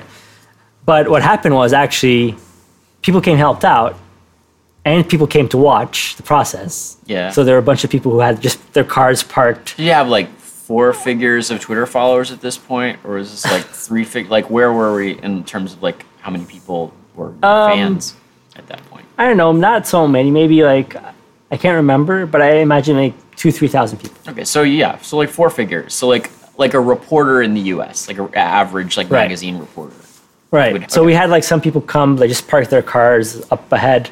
You know, they had like their takeout food and they're just like watching the process. Yeah. And we had a couple of media people came to just like document this. So we had some guy from the BBC come. Okay. So he's foreign media. Was He's there foreign any, media. So he showed Egyptian up. Media? And he just showed up and started like, this is his camera, a video camera with lights, like filming the Yeah. thing. So he was super obvious. Super obvious, right? And there were military police cars driving by. And they just didn't care. I think this actually worked to our advantage. The fact that it looked like we weren't doing it in secret made the people, the military guys being like, oh, they must be allowed to do it or something. Just being matter of fact about it. It was Yeah. just like there were lights, there were like lots of people. We were Yeah, painting it's like this thing. that old like shell suit where you like dress up like an MTA guy, you know, with the orange hat Yeah, and all almost that, like and then that, you go right? and just spray something. Yeah, exactly. It just looks like, oh, whatever, right? Also, I think what helped was the fact that in the general media, in the mainstream media, it was all pro-military speech, right? Yeah. And the biggest thing about this mural, the biggest object, is the tank, not the bicycle guy. Right. So if I'm just painting a tank and they're driving by fast, they only see like, oh, there's a big tank. We like tanks. They're like, We're oh, a good tank. thing. It must be like a pro-military That's mural or great. something. Go So I think that tanks. was also part of it. The bicycle guy I added at the very end when I was done, and he's like much faster to do. Like I could do that and then get out of there, and then no one could, you The know. victim is smaller than the Right. than the oppressor. So the guy on the bicycle, what he symbolizes, he is basically the bread bicycle. In Cairo, you'll often see early in the morning a guy with a big tray of bread on his head, delivering bread from the bakeries to the retailers, basically, like fresh baked bread. So kind of bread is kind of seen as the livelihood of the everyday Egyptian. It's just like everybody, we all need bread, we all eat bread, sort of Right. thing. Sure. So just like the tank facing off with the bicycle guy, sort of like that the military is at odds with the With bread. With- like really? with I our mean, livelihood. how much bad guys could they be? yeah. Who doesn't like bread? Even bread, guys. And a panda. So the panda was by an artist who called himself Sad Panda. And he actually had this thing, and it was a pretty cool thing. He would just paint sad pandas. But what politicized it is like where he would paint the sad panda and what the sad panda would be looking at. So he would often paint the sad panda just looking at like miserable things, like bad things, like the sad panda is looking at like a broken up bus station, So he'd be looking at street art sometimes, but also like real things. like real things. Like the Native American with the single tear, looking at litter. You know that? Oh no, is that a thing? It's like a famous ad from the 70s or something, or it was like a field with like trash in it. And then there was like a shot of a Native American, like with a big headdress, I think. And he's like on a cliff looking really noble, looking down at the trash. And then you close up and he has a single tear. And it was just like this famous ad of But like, that's so good. it was just like this, I don't know. It's just like this ad that's stuck in everyone's mind as being like maybe great, maybe tasteless, but it's like maybe racist. Nobody knows, but it's like It's stuck in our minds. Nobody anyway, forgot obviously. it. Oh man, I think it's so good. So the Sad Panda is looking at The guy about. Do you to know get Sad Panda? You run guys over. hang out? I know him, but he's not Sad Panda anymore. No. He killed the panda. He was like, I'm done with this. It's Yeah. played out. Why? Well, I think he initially it was just like so fed up with Painting a panda. Sad Panda got a lot of attention. If you like follow like the news and street art related news and stuff, it just like got a lot of attention for some time, and he just wanted to like felt like I don't want to do pandas anymore. So he. Yeah, I'm always wondering when Shepard Fairey's going to have that moment. I don't think. I think He's like, wait a second. Like, wait a It's been second. 30 years. I should turn this into t-shirts. That's, Sad Panda t-shirt would be difficult because it's I mean- like the I'm with stupid t-shirt. It's Right. like whatever, you got to watch where you're standing. Yeah. Man, the Irish. I mean, I was watching this interview Robert Rodriguez was doing with what's his name, John Carpenter. Rodriguez is telling John Carpenter about they're talking about that movie, They Live, Yeah, which inspired Shepard Fairey sure. to do his Yes. Sure. his shtick, which might have been like a cool thing back in like I don't know the 90s, right? But now that it's on T-shirts, it actually directly contradicts with the They Live ethos, right? Right. I mean, yeah. I mean, you could say that. It's a complex signifier at this point, for sure. So it's funny when Robert is like, "Oh, this inspired Shepard Fairey's imagery, the obey whatever stuff," and John was just like, "Yeah." No, I mean that's definitely a whole layer of it. Because on the one hand, it's like people want you to make your work. You want to be able to make your work, and so you want to contribute to the artist being able to afford to like make paintings and shit instead of like do a day job. On the other hand, it's like at a certain point, you're like, if the message is about consumerism, then you're like, yeah, just do like a little consumerism. So yeah, So Sad Panda's last piece was like his panda dead somewhere on the sidewalk. And it was just like was it in like downtown Cairo? Was it like I'm not sure. someplace prominent, or was it like? I think it might have been somewhere in downtown Cairo, but his last image was basically like the panda hung himself or something like Is he that. doing zebras now? No, he just does like just does like fine art stuff now. Nice. He finally learned. Right. And then this was like another sort of one of the anti-military pieces. So So we got okay. So there's two guys on the left in suits. Then there's a military guy, and then there's another guy in a suit hugging the military guy, and they all have something next to him, which I assume is names. they have hearts, lots of hearts. Yes, around. they also have hearts. Yes. Right. So the guy in the middle, that's Mubarak. Okay. And he's sort of arm in arm with who is now the ex-Minister of Defense. So his Minister of Defense, and the Minister of Defense at the time was the head of the Supreme Council of the Armed Forces. And then that's the ex-Minister of Culture. Right, and they're holding hands. And they're holding hands. And then this guy is sort of like the ex-Minister of Foreign Affairs, who started, after the fall of Mubarak, started playing the like pro-revolution card. So these guys are all in bed together. Is the point? Like the all in old bed boss together. and the new boss. Right. Nothing's changed. And they're all, so it's just sort of like it's a pretty clear message. painting the obvious. Like Yeah. they're all like they're part of the old guard. They're not like the new guard. Again, you're the media. So again, I'm the media, but this guy, he's in charge now. Right. This guy, he's playing the pro-revolution card. He wants to run for president. Sure. This guy, he got off. He's not being charged for any crimes whatsoever. They chose a few kind of like symbol cronies to charge with Mubarak. Right. But this guy wasn't one of them, even though like he was like so well known that he was corrupt, right? Yeah. So just like taking a few figures saying like, listen guys, the situation that we're in now is not good. Yeah. No. Yeah. It's That's- very clear. That's even just it. Yeah. Just explain that. So that actually, this is like the first piece that was defaced very fast. Defaced by who? Someone who didn't like it. Oh. So I don't know. It wasn't clear, but I don't have pictures of defacement. But basically, someone came with just black paint and like painted over the image.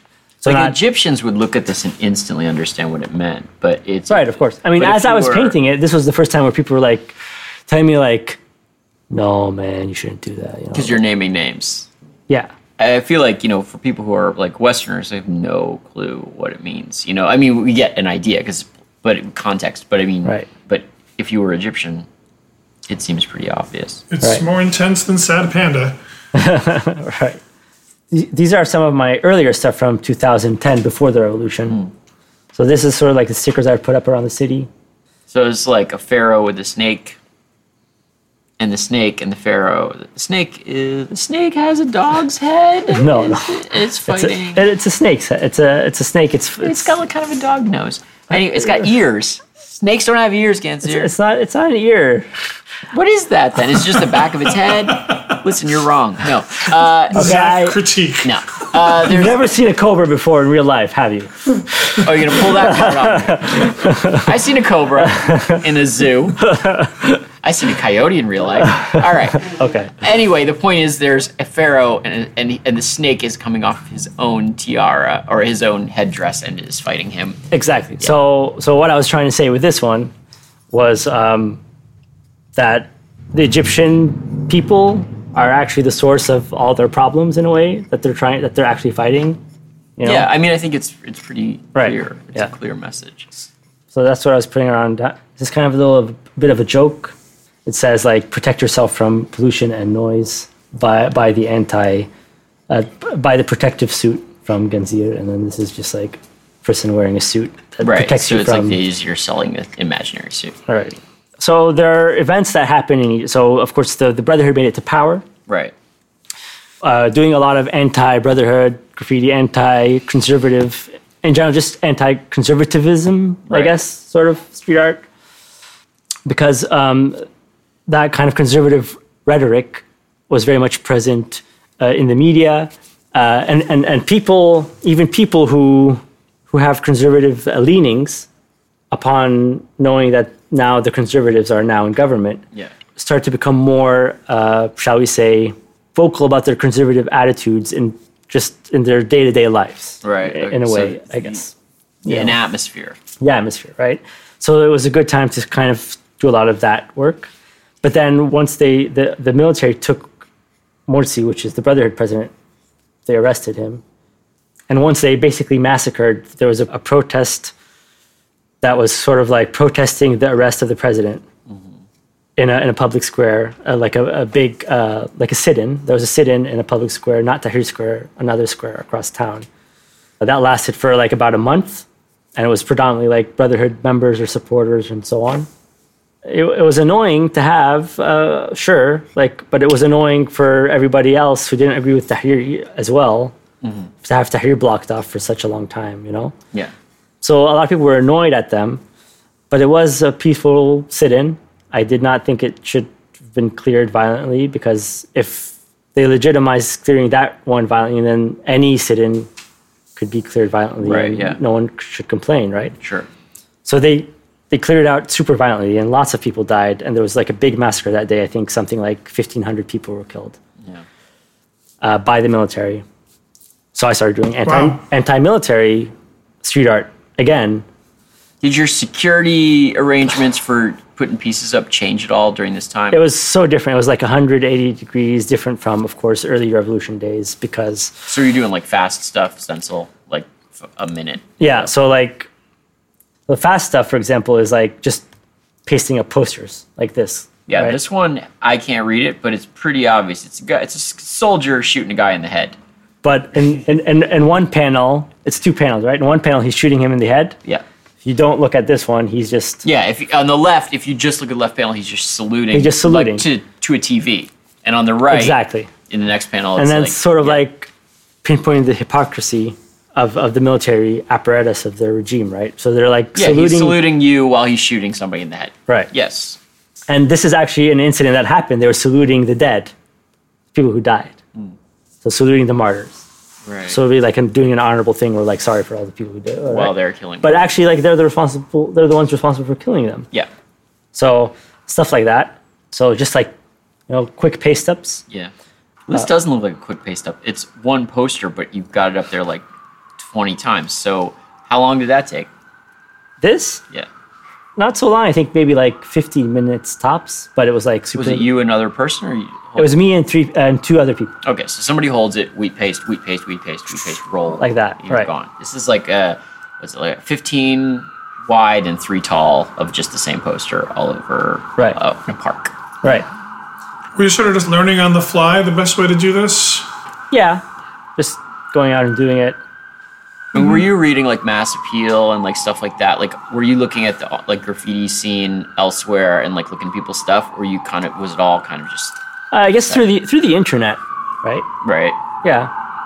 Looking at something. Is it Wooster Collective? Wooster Collective, yeah. Right. Yeah. So I was looking at a lot of, but that stuff I was looking at like earlier. I think like Yeah. you know, like my college years or whatever, just like looking at stuff I liked, you know. But I mean, like in terms of technical stuff. But the technical stuff, no, the technical stuff is just like you're just figuring shit out, you know. Yeah, I mean, well, some people have like complicated shit, like mixing paint, you know, like Right. with using the whole fucking Right. putting tubes and Yeah. like fire extinguisher bombs and you know, like Oh, those, yeah. I've seen some of those, but I mean, this is you just kind of, I would you kept it simple. yeah, I would go online and look up like a recipe for like how to make wheat paste. Yeah. What was the proportion in different? I feel like in different pieces, there's a proportion of how much of it is like you sat down and you kind of kept working an image until you felt something that you was like creatively kind of interesting to you, and then other ones you're like, I want to communicate something quickly. Do you feel like there was a proportion, or they're all kind of the same to you? The vast majority is always just like I need to communicate this thing, and like just thinking about okay, what do I need to communicate? Okay, how do I do that visually? What visual needs to be there? Okay, you need to have this, and then I have this, and then together they're going to say this, and then The technique it comes after the. You don't sit and sketch, but before you have an idea of what it's about. no, I actually like in my entire life, I always had a problem. I can't like just sketch without an idea. I just like if you put a blank piece of paper in front of me and say, "Oh, sketch something," like I'm like that too. I can totally understand that. yeah, okay, I have to think of something and find an idea to sketch. Well, John, you're always doing stories, right? I mean, do you always have a story before you like? Yeah, the story's just in my brain first. And then I'm like, oh, I got something to draw now. So I can relate to that. When there was fighting and there was art and there was potential escape, it's good stuff. We left off when we were talking about how it was easy for you to draw something once you had an idea, but without an idea. Right. Yeah. Right. And also, like, when you're asking me about, like, learning techniques and stuff, so I feel like a lot of time, like, for example, the big 4 meter high kind of those portraits, Yeah. which were essentially 4-layer stencils, the colors.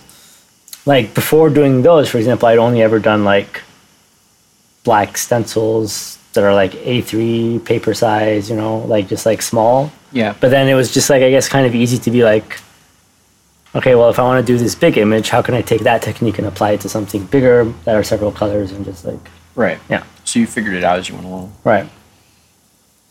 So this one, it's like a kid with like is it a newspaper gun? Yeah, this is done in Germany, Frankfurt. The gun is made out of Euro bills. Oh, okay.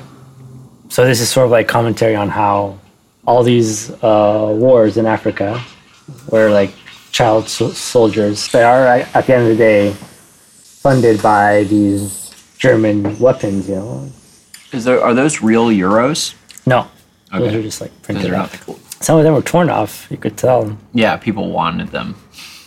Or they didn't want them on the painting anyway, and on the piece. Because, you know, that's something you notice when a lot of the pieces you make get censored. Yeah. It's like, where do they get censored? It's like the part that makes the message, right? Right. So, I mean, you'll see that, for example, also with these Egyptian ones. The focus is trying to, like, on the text in a way. Yeah. Here, because the text says salute to the martyrs. Right. He's saluting and then he's shooting. Right. But like, it looks like someone just like tried to tear it off and didn't quite do a very good job. Right. Is that like? Is it like street censorship? Like someone's just like, I don't like this, or do you feel like somebody's like they're actually trying to? No, it's street censorship, citizen censorship, or whatever. Citizen, yeah. Yeah, like someone doesn't like what you're doing and doesn't think it should be out there, so they take Yeah. matters into their own hands, the same way you did when you went and put it up on the street. Right. Okay, so like you were doing street art this time. Was that your big focus until you left Egypt? That was my big focus until I left. I'd done a few art shows. Yeah. I'd done a couple of art shows in Egypt as well as like some stuff outside of Egypt. Yeah. Yeah.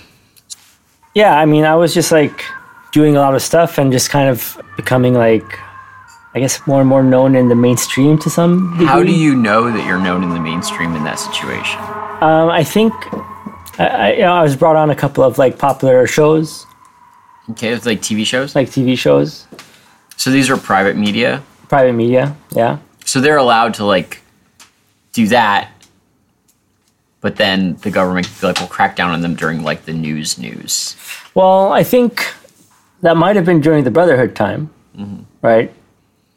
Right now, there's like censorship in the media against Yeah. anything against the military. When the Brotherhood was in power, there wasn't any censorship against criticizing the Brotherhood. Interesting. So, I mean, there was tactic involved, I think, and like not censoring the media during that time and letting criticism. So they seem like they were the better... No, I think it was a tactic by the police and military apparatus in the country to allow criticism against the Brotherhood to escalate. I see. Right? When they act against them, they could claim that they're acting in accordance with public interest, with public sentiment or something, right? Right. So during the Brotherhood period, yeah, I mean, I was brought up on a couple of different shows. So what kind of shows are these? Like talk shows? They're like sort of like talk shows or whatever, you know, that sort like of thing. Oprah? Like Kind of like that, you know. a studio audience and stuff? No, not like that. But also like internationally, you know, I was like on CNN and the Guardian newspaper and so on. So are they interviewing you because you like spoke English well and you were like someone who is like representative of the wider revolution? Were they interviewing you more as an artist or as like about local things? Or It would be both, right? So it would be about the work in relation to the political situation, yeah, as well as if I had an art show or something, yeah. then there would be, you know, media presence. They would come and they would ask, you know, they would interview you about the art show and what you know, what's the show about, what you're doing, and you know, that sort of thing. So did this come through like Twitter or these people that like starting with the magazine, people knew other media people? Like how did people start to know to come to you?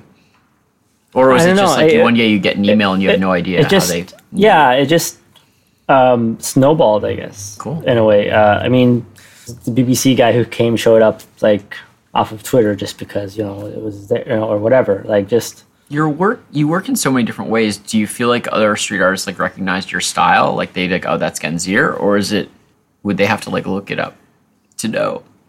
Because like some of them are like very photographic, like photo based, you know? That one, there's no drawing in it. And like this one's like all drawing. Like did people know that what they were looking at, you know? Probably not. All right.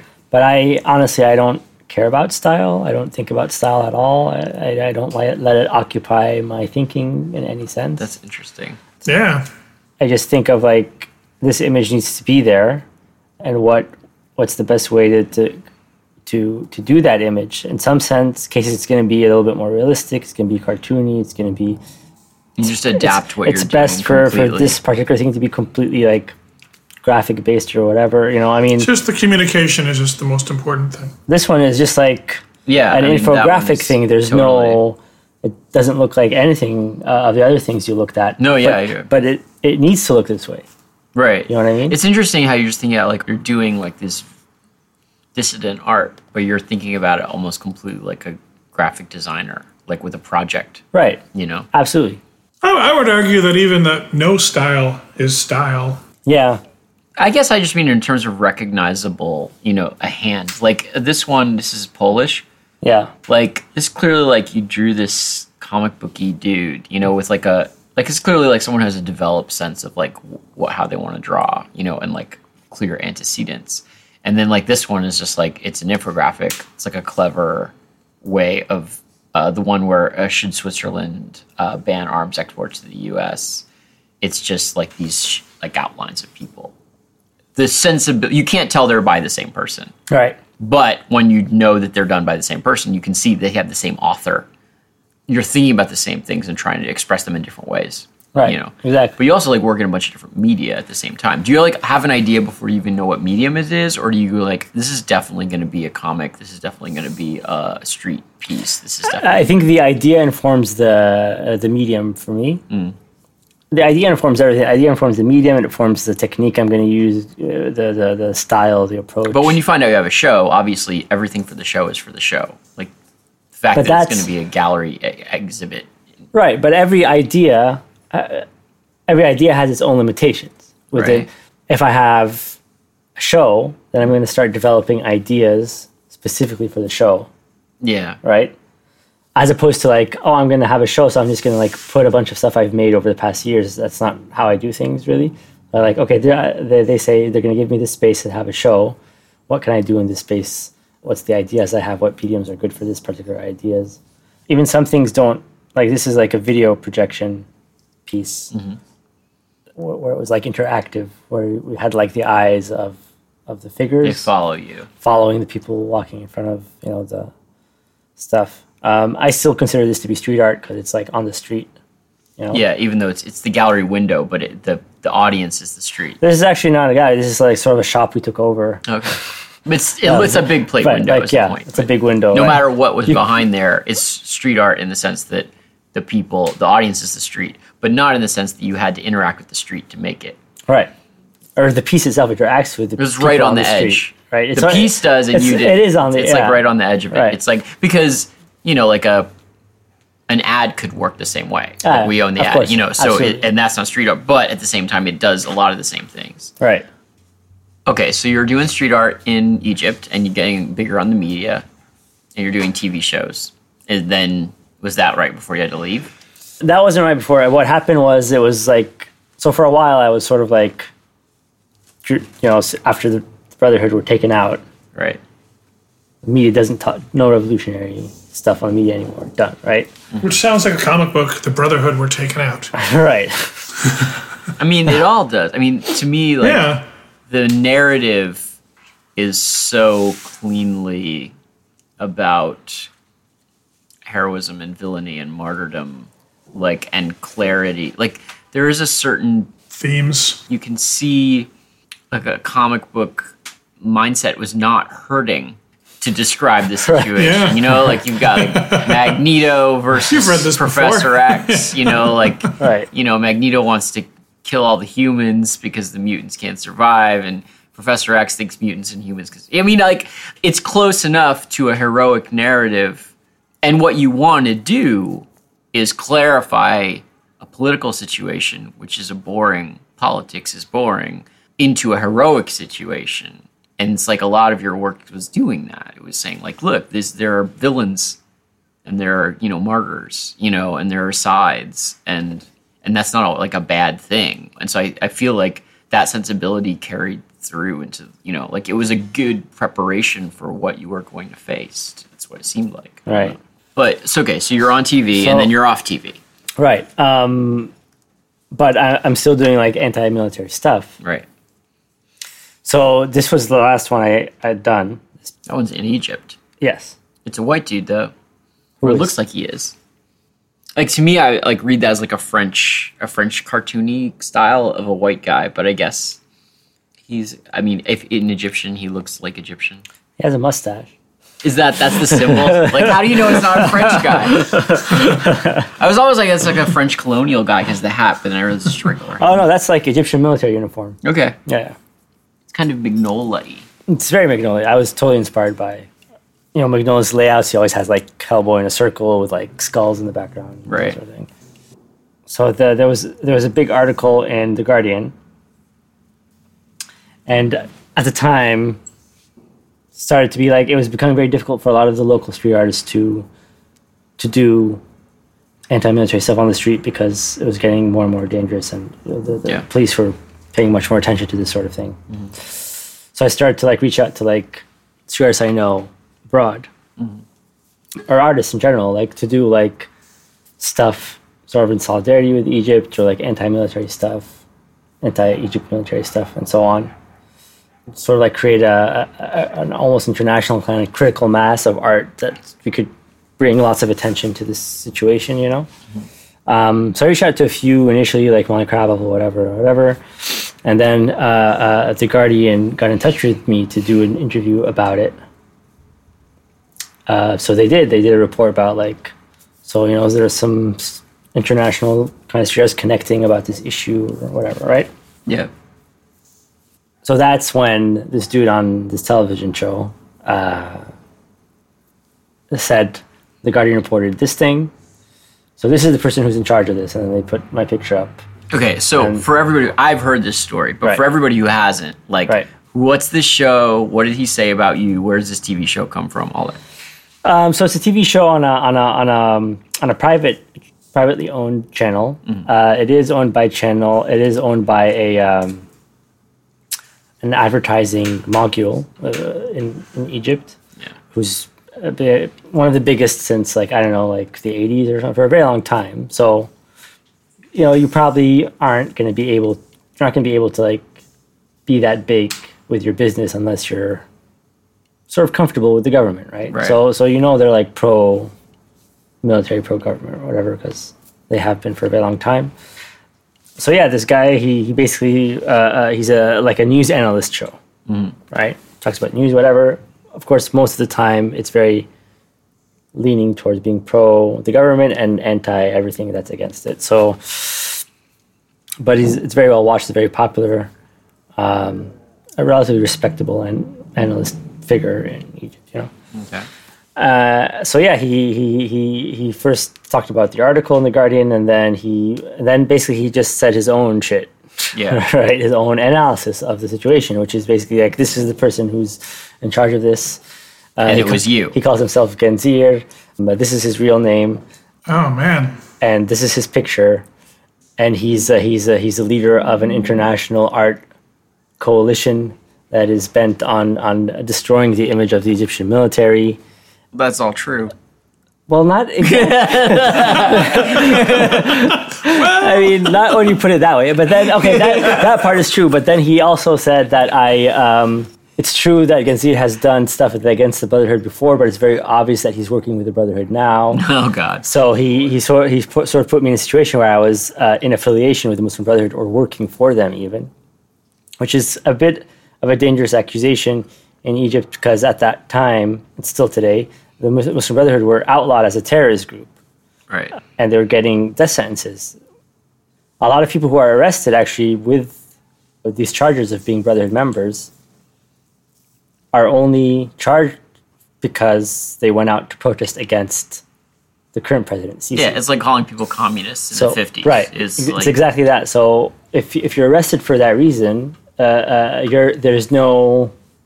Again, it's one of those things. It's like your word against theirs. Like there's no official way to prove whether you are or not. There's no way to prove whether you're a communist or not, right? Because there's so many like Muslim Brotherhood street artists who are into like comic books, right? Of course, right? Yeah, absolutely. So basically, when he said that, and it was out in the media, at first I was like kind of like didn't make much of a big deal out of it, but then. I don't know, the show got a couple of reruns, and then I saw the exact thing being echoed in a couple of newspapers. So how many, are we talking like days, weeks? No, this is like the next day. Okay, all right. The next day it was like already like aired like 3 more times, 3 reruns the next day. Right. And I picked up 2 newspapers that had the story written verbatim exactly what he read, almost. So it's like I knew that this seemed like a very coordinated They were approach. They're building a case, basically. They're building a case so that if they did arrest you at some point, it would seem appropriate rather than an act of repression. Yeah, is the idea. So I left. Like the next day. Yeah, the next day I saw these papers and I saw that there were reruns. So I bought a ticket. I went to the airport and to New York. To New York. So had they arrested you though, what do you think they would have done with you? Well, I think they would have just arrested me on charges of conspiring against the state. That's not good. And probably being a Brotherhood member. Oh. Which wouldn't be good. No. Okay. just making it clear. Sorry. Other artists, your wife, your friends, like your wife was over here already. Yeah, we weren't married yet at the time. She was in Irvine. Yeah. She was in Irvine where she's a PhD student. So that was like relatively lucky though, because you had somewhere you could, like she was already in the States. Right. But I went to New York and then she flew over to New York to, I guess, figure shit out with me, I guess. Right. And then ironically, now she had to fly to Egypt for some of her research. So she had to leave to Egypt and I had to stay in New York. But it isn't at a level where you're worried about people connected to you. It's just you. Right. It's not that sort of regime where they're just going to go after people who are connected to you and, Yeah, they're just like, you're gone and that's good. Right. Okay, so you're here, and so what have you been doing since? Yeah, I've been making some art. Good. Since, here, just more art. It's a good thing. Yeah. I had a show in New York shortly after coming at Leila Heller Gallery. Initially, when they asked me to do the show, they were expecting I would do like a lot of like Egypt stuff. Where was this in New York? Which gallery? Leila Heller. Okay. To which I said like, no, I wouldn't. I'm going to do stuff about America. And at first they didn't. They were kind of hesitant about what I would kind of do, you know. But then they were into it, and I had a show there. It went quite well. And also, I linked up with this place called Brooklyn in Brooklyn, and they sell like art prints for me. And I got a studio, rented out a studio space there at the Interference Archive, which is sort of like a collective where they have like a big archive of like lots of protest posters from around the world. Yeah, and have you been there, John, to the Interference Archive? Yeah, they've actually carried a couple of my books there. Yeah, so For people who don't know, like, can you explain what they do there? Because like there's probably people in New York who've never that's been. true. I mean, I had a talk there at the Interference Archive after I arriving in New York soon after, and a lot of people came to the talk because it was like mentioned in the New York Times, but none of them had heard of the archive. You know, it was like It's like an archive of like all political art, political posters. It's a really great place. I'm surprised more people don't know about it. It's like really good. They have lots of political posters from all around the world. All of them original posters, actual originals. Beautifully screen printed posters, really nice stuff. Lots of zines, records, books, lots of books also. You go there, you could look through their material. It's free to look through all this stuff, research, really good material. And they will often, I think they have a show every 2 months. They have a little exhibition space, and they will build a show from the material they have. So they have a show with a particular theme, and they build it from the collection they have. So I think recently they had a show of the like political songs or something. So they had lots of records, like all this political music. It was really good. And then after that, they had a show about OSPAL, which is an organization in Cuba that was doing lots of solidarity posters for kind of countries that are resisting colonial powers since like the 50s till today, basically.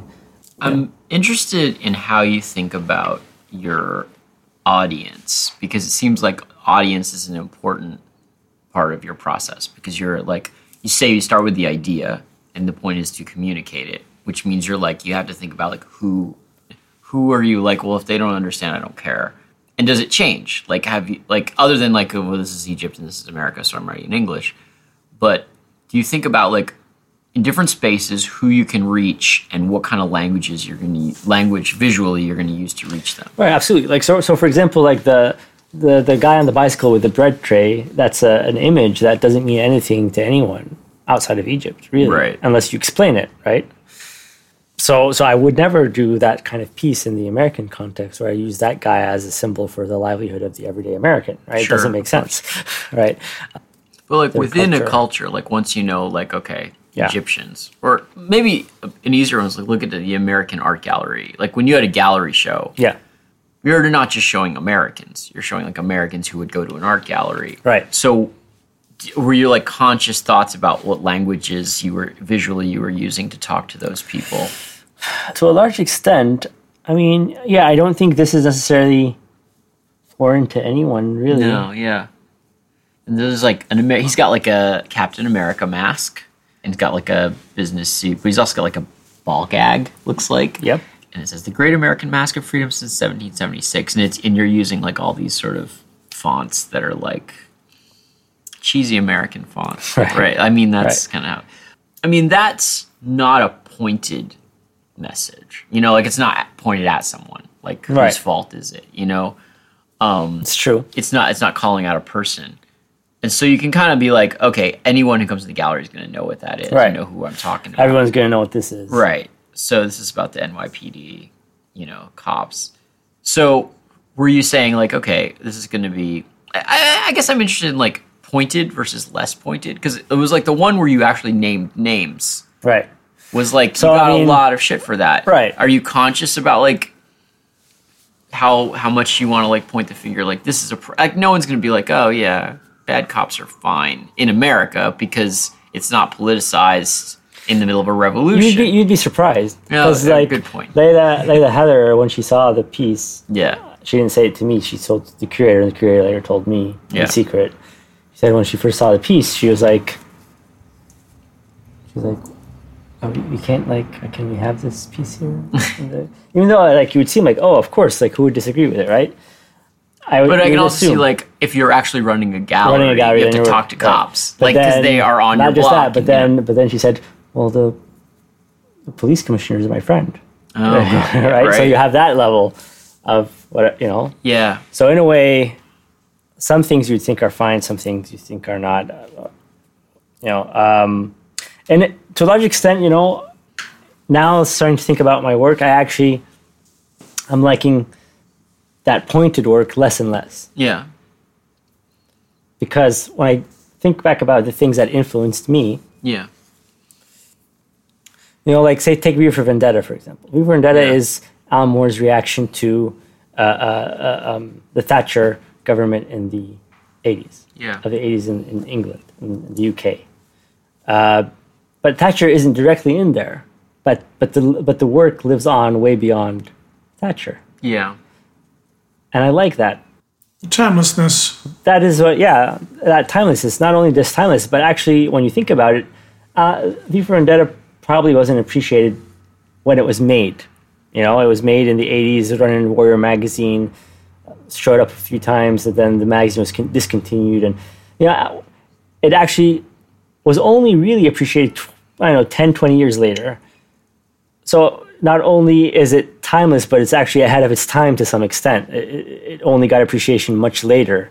And a lot of the work I've done was in that moment and for that moment and ended at that moment.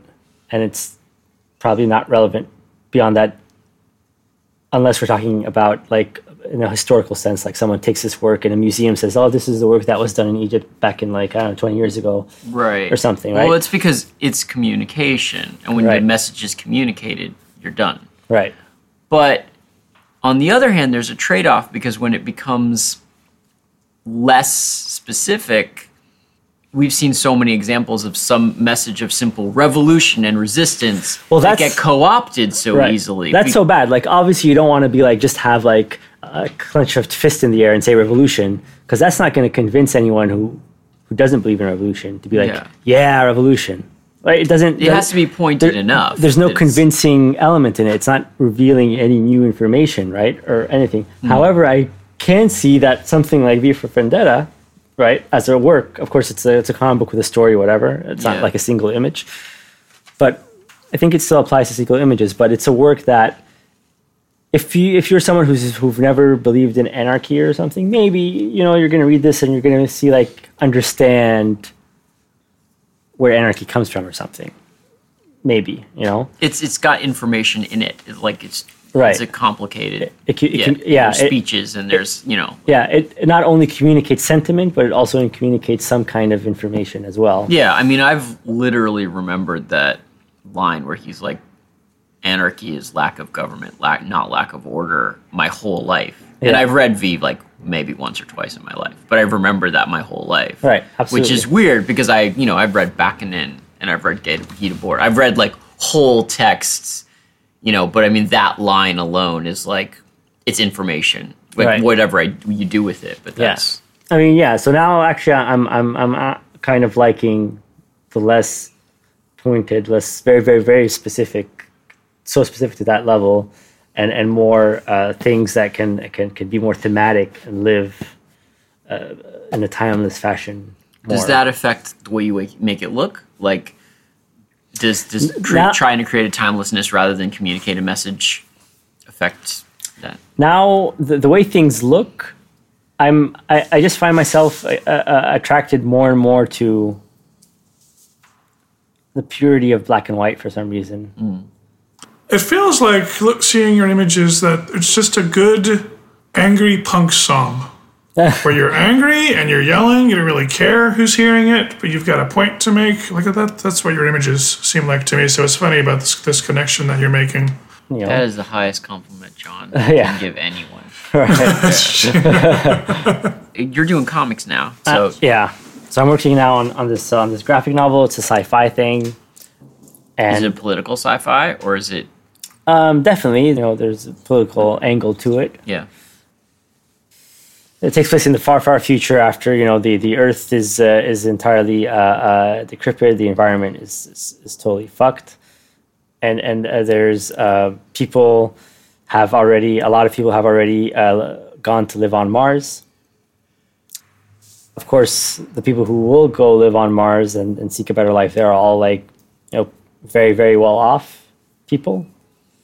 They will most likely be people from the northern hemisphere, not the southern hemisphere of planet Earth, right? This is way different because now you're at your desk for all day long by yourself. Right.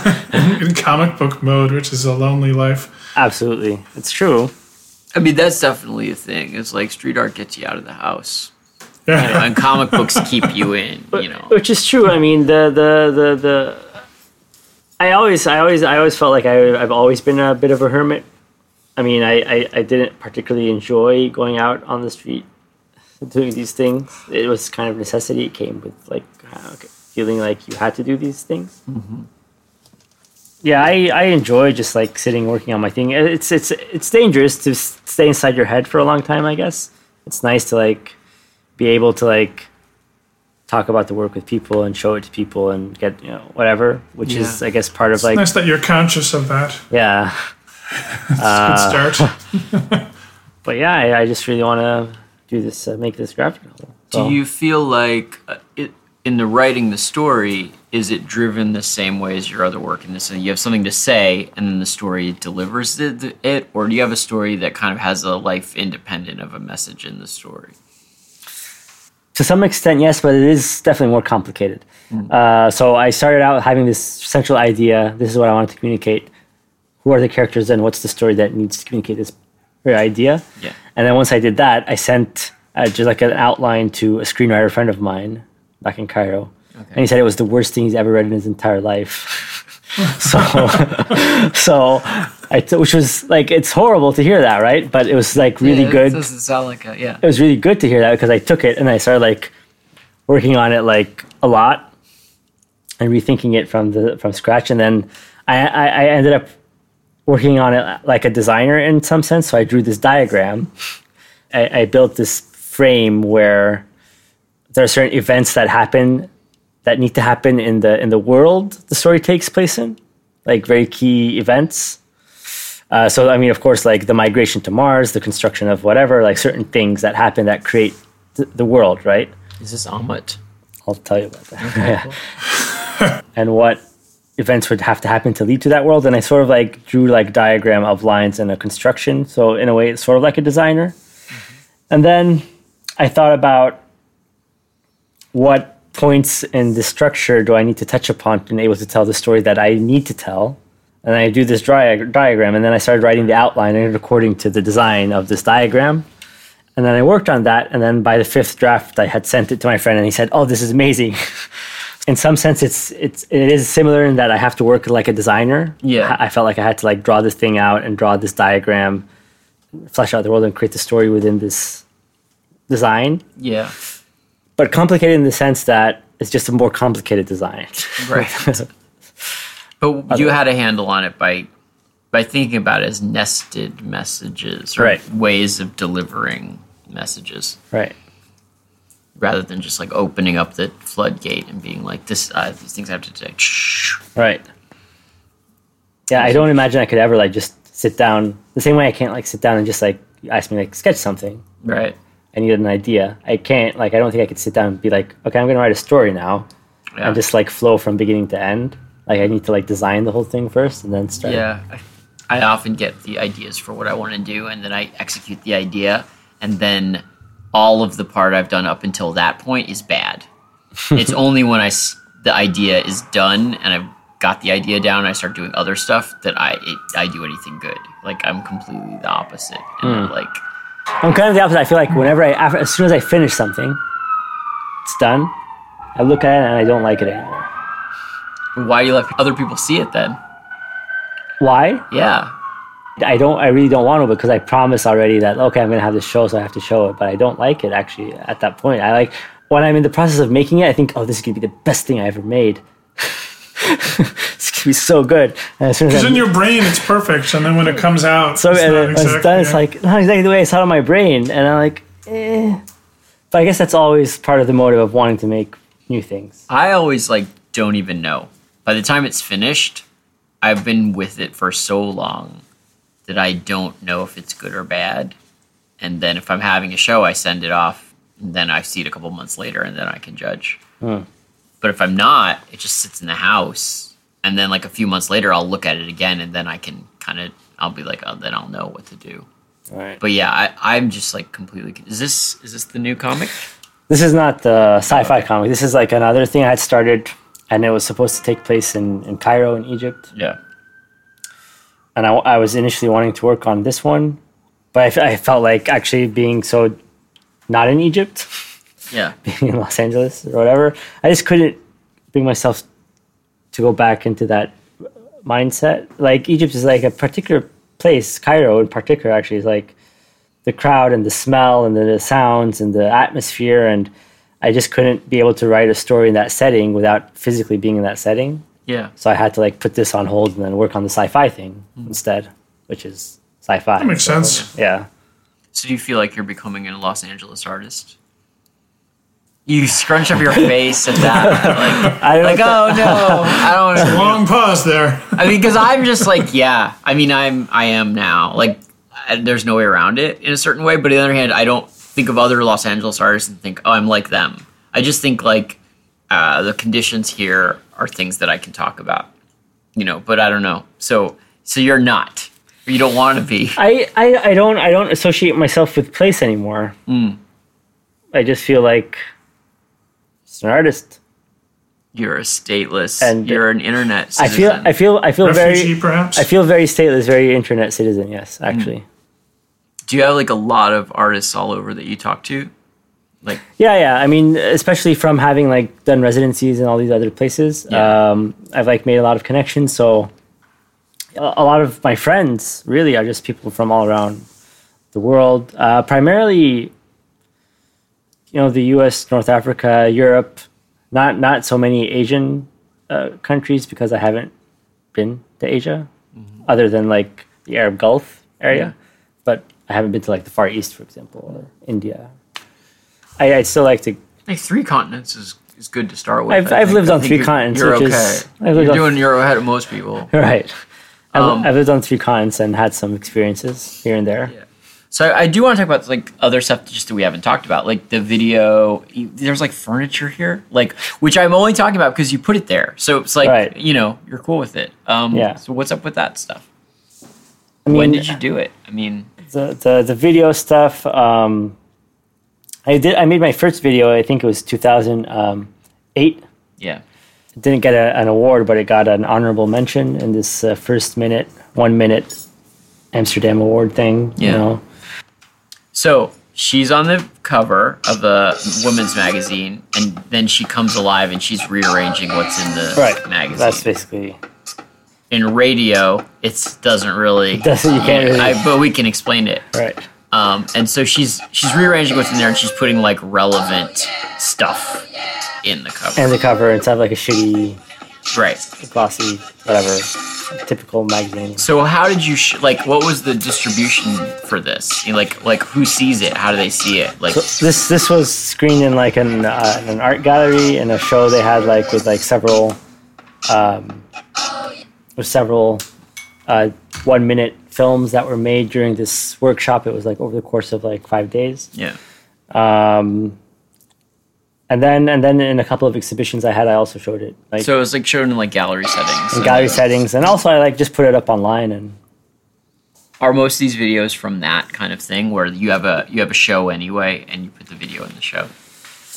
I mean, I didn't make so many. I think there was just actually the one that I did. Oh, really? But there's other ones here, but I don't know if they're... For are the they show, just shows of... The others are just others. This is a music video I made with a dude I met up with in Rotterdam when I was there. He was nice. Singing in the park. I was oh, hey, that sounds good. And then we got to talking, and then I made this video for him. But you put it up on your site.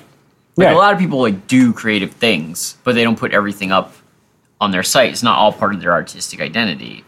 For you, I think like you're interested in like solving problems of and so you're like, look, I can solve. I don't know. I think that's kind of it. I feel like I still think like a designer to a large extent, even if sometimes the outcome does not look designy at all. That's not the point for it to look that way. But the thinking process behind it is very much designy in the sense like, all right, what is the thing at hand here and what's the best way to deal with it? And figuring it out. And to a large extent, I don't like doing something I've done before. So that's why also I'm not a painter. It's not like, because I've done a bunch of painting. I don't enjoy making paintings because I've done paintings. The joy of doing paintings before was exploring the process of making a painting. Right. Once you've explored it so often, I feel like, all right, it's already become know-how.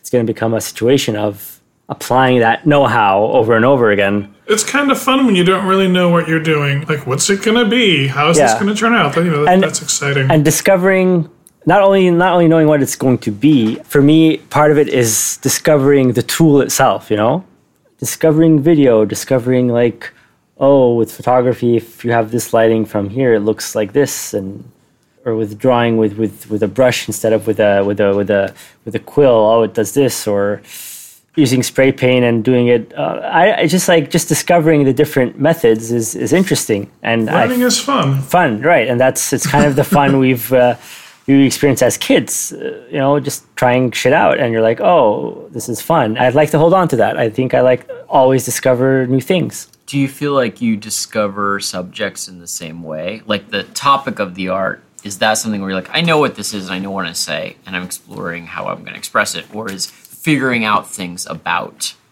the subject part of the exploration, part of what keeps it fun? It's a little bit of both. So, I do like researching things also and learning new information. Before the show at Leila Haller, I was like reading a People's History. Oh, People's History. Howard Zinn. Howard Zinn, A People's History of the United States.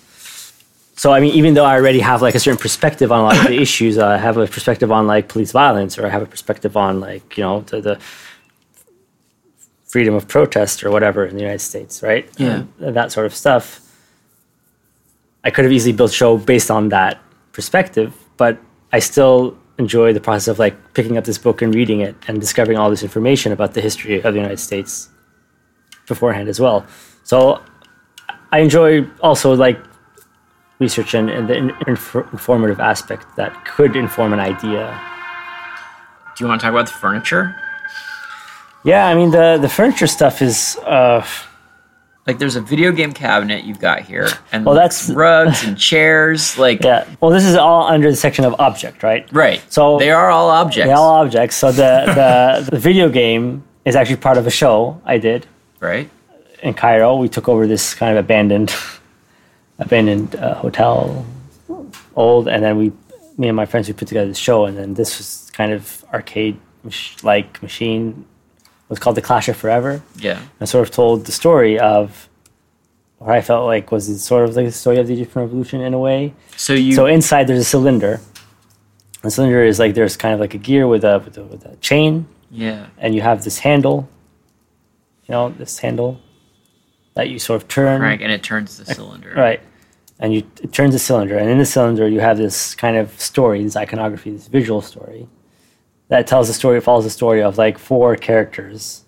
So cool. One of them is like a dude who grows up to become a musician. Another person is a girl, and the other guy is the guy who is... So you pick one that you want to kind of follow, you spin it, and then you have to pick someone else and spin it again. But they all intertwine. Right. At a certain point. So this guy, the singer, sings about like anti-violence stuff. The one guy becomes a police officer, essentially a thug, right? Or soldier, whatever, both are the same thing. And he kind of like kidnaps the girl and rapes her in the ass. That's what it looks like. And then the fundamentalist is sort of like saying that this person should die because he sings like all this music bullshit, and this woman should die because she's a slut or whatever. But then actually the fundamentalist guy ends up getting killed by the cops and the police or the military guy anyway. And the military guy is sort of like the person who is... I love the design element, like the arrows and just how like everything is so clear. You know, I kind of like, he's like singing his song and it's just like a word balloon with a gun with a line through it. And it's like, oh, right. I know exactly what that means. Right. I love like the visual organization of, is it just going to be panel, or are you going to have like alternative kind of storytelling structures in there? There's some alternative stuff. So far, what I've done is it's been a mix of traditional comics, so panels. Yeah. And inserts of things that are not comics, essays, an article, a poster. Are they all part of the same story, or is it? But it's part of the story, yeah. And they only appear when it's relevant to the story, in a way. So I kind of want to mix with all these things. So yeah, I mean, I'm trying also to do this thing with the comic where like sometimes there'll be pages that are like, it's standalone statement if you take it out of the context of the story. Yeah, I mean, I think it really works, like because of the design sense of how big you made the planet in relation to other stuff. Like in a regular image, you see it from far away, and that's one thing, and you come closer, and it's another thing. But in a comic book page, you can see it from a distance, and you just get it's a comic book page. Right. And then you get closer, and then there's each individual panel. But you've kind of controlled that, so it's kind of in the middle, because from a distance, you see the planet. You know, like you still see it, and then you get closer, and you see the other two panels, and they clarify from just a sort of complicated mess into something. Right. It's cool. This was great. We went through your whole life and all your artwork. Thank you so much. You've been so generous with your time. Thank you for coming out. It was super cool. Thank you, guys. This is my pleasure. Thanks for listening to this episode of We Eat Art. Check out our guest, Ganzier. latest work, The Solar Grid, a serialized graphic novel at thesolargrid.net. Also in Germany, in the city of Dresden, Ganzier has a show coming up called Magic City. You can check that out at magiccity.de. And then he's got an 8-page comic in World War III Illustrated, number 47. We'll have the link for that on the site. He also has a short autobio comic coming soon to thenib.com. That's thenib.com. Also, Ganzier has a weekly newsletter that we highly recommend you subscribe to. It's called restrictedfrequency.com. That's one word, Restricted Frequency. Also, John has more of my artwork at my Instagram page, which is John Mejias Paping, or Tumblr, All Things Paping. And Zach has a book with China Miéville called The Worst Breakfast. Available everywhere where books are sold, pretty much. If you want to see images of some of the artists that we reference, you should check out our Instagram page or our Facebook page at We Eat Art. You can support this podcast by liking us on Facebook and Twitter at We Eat Art. You can also rate us on iTunes. Please subscribe or tell a friend. We Eat Art is sponsored by no one yet and is produced by Paping and Mnemonic Recordings. Our sound producer, engineer, and editor is Justin Asher. I don't think I've ever met anyone who's so professional about something which is so unprofessional as Justin on the sound. I'm gonna go on my tombstone. He was professional and he didn't need to be.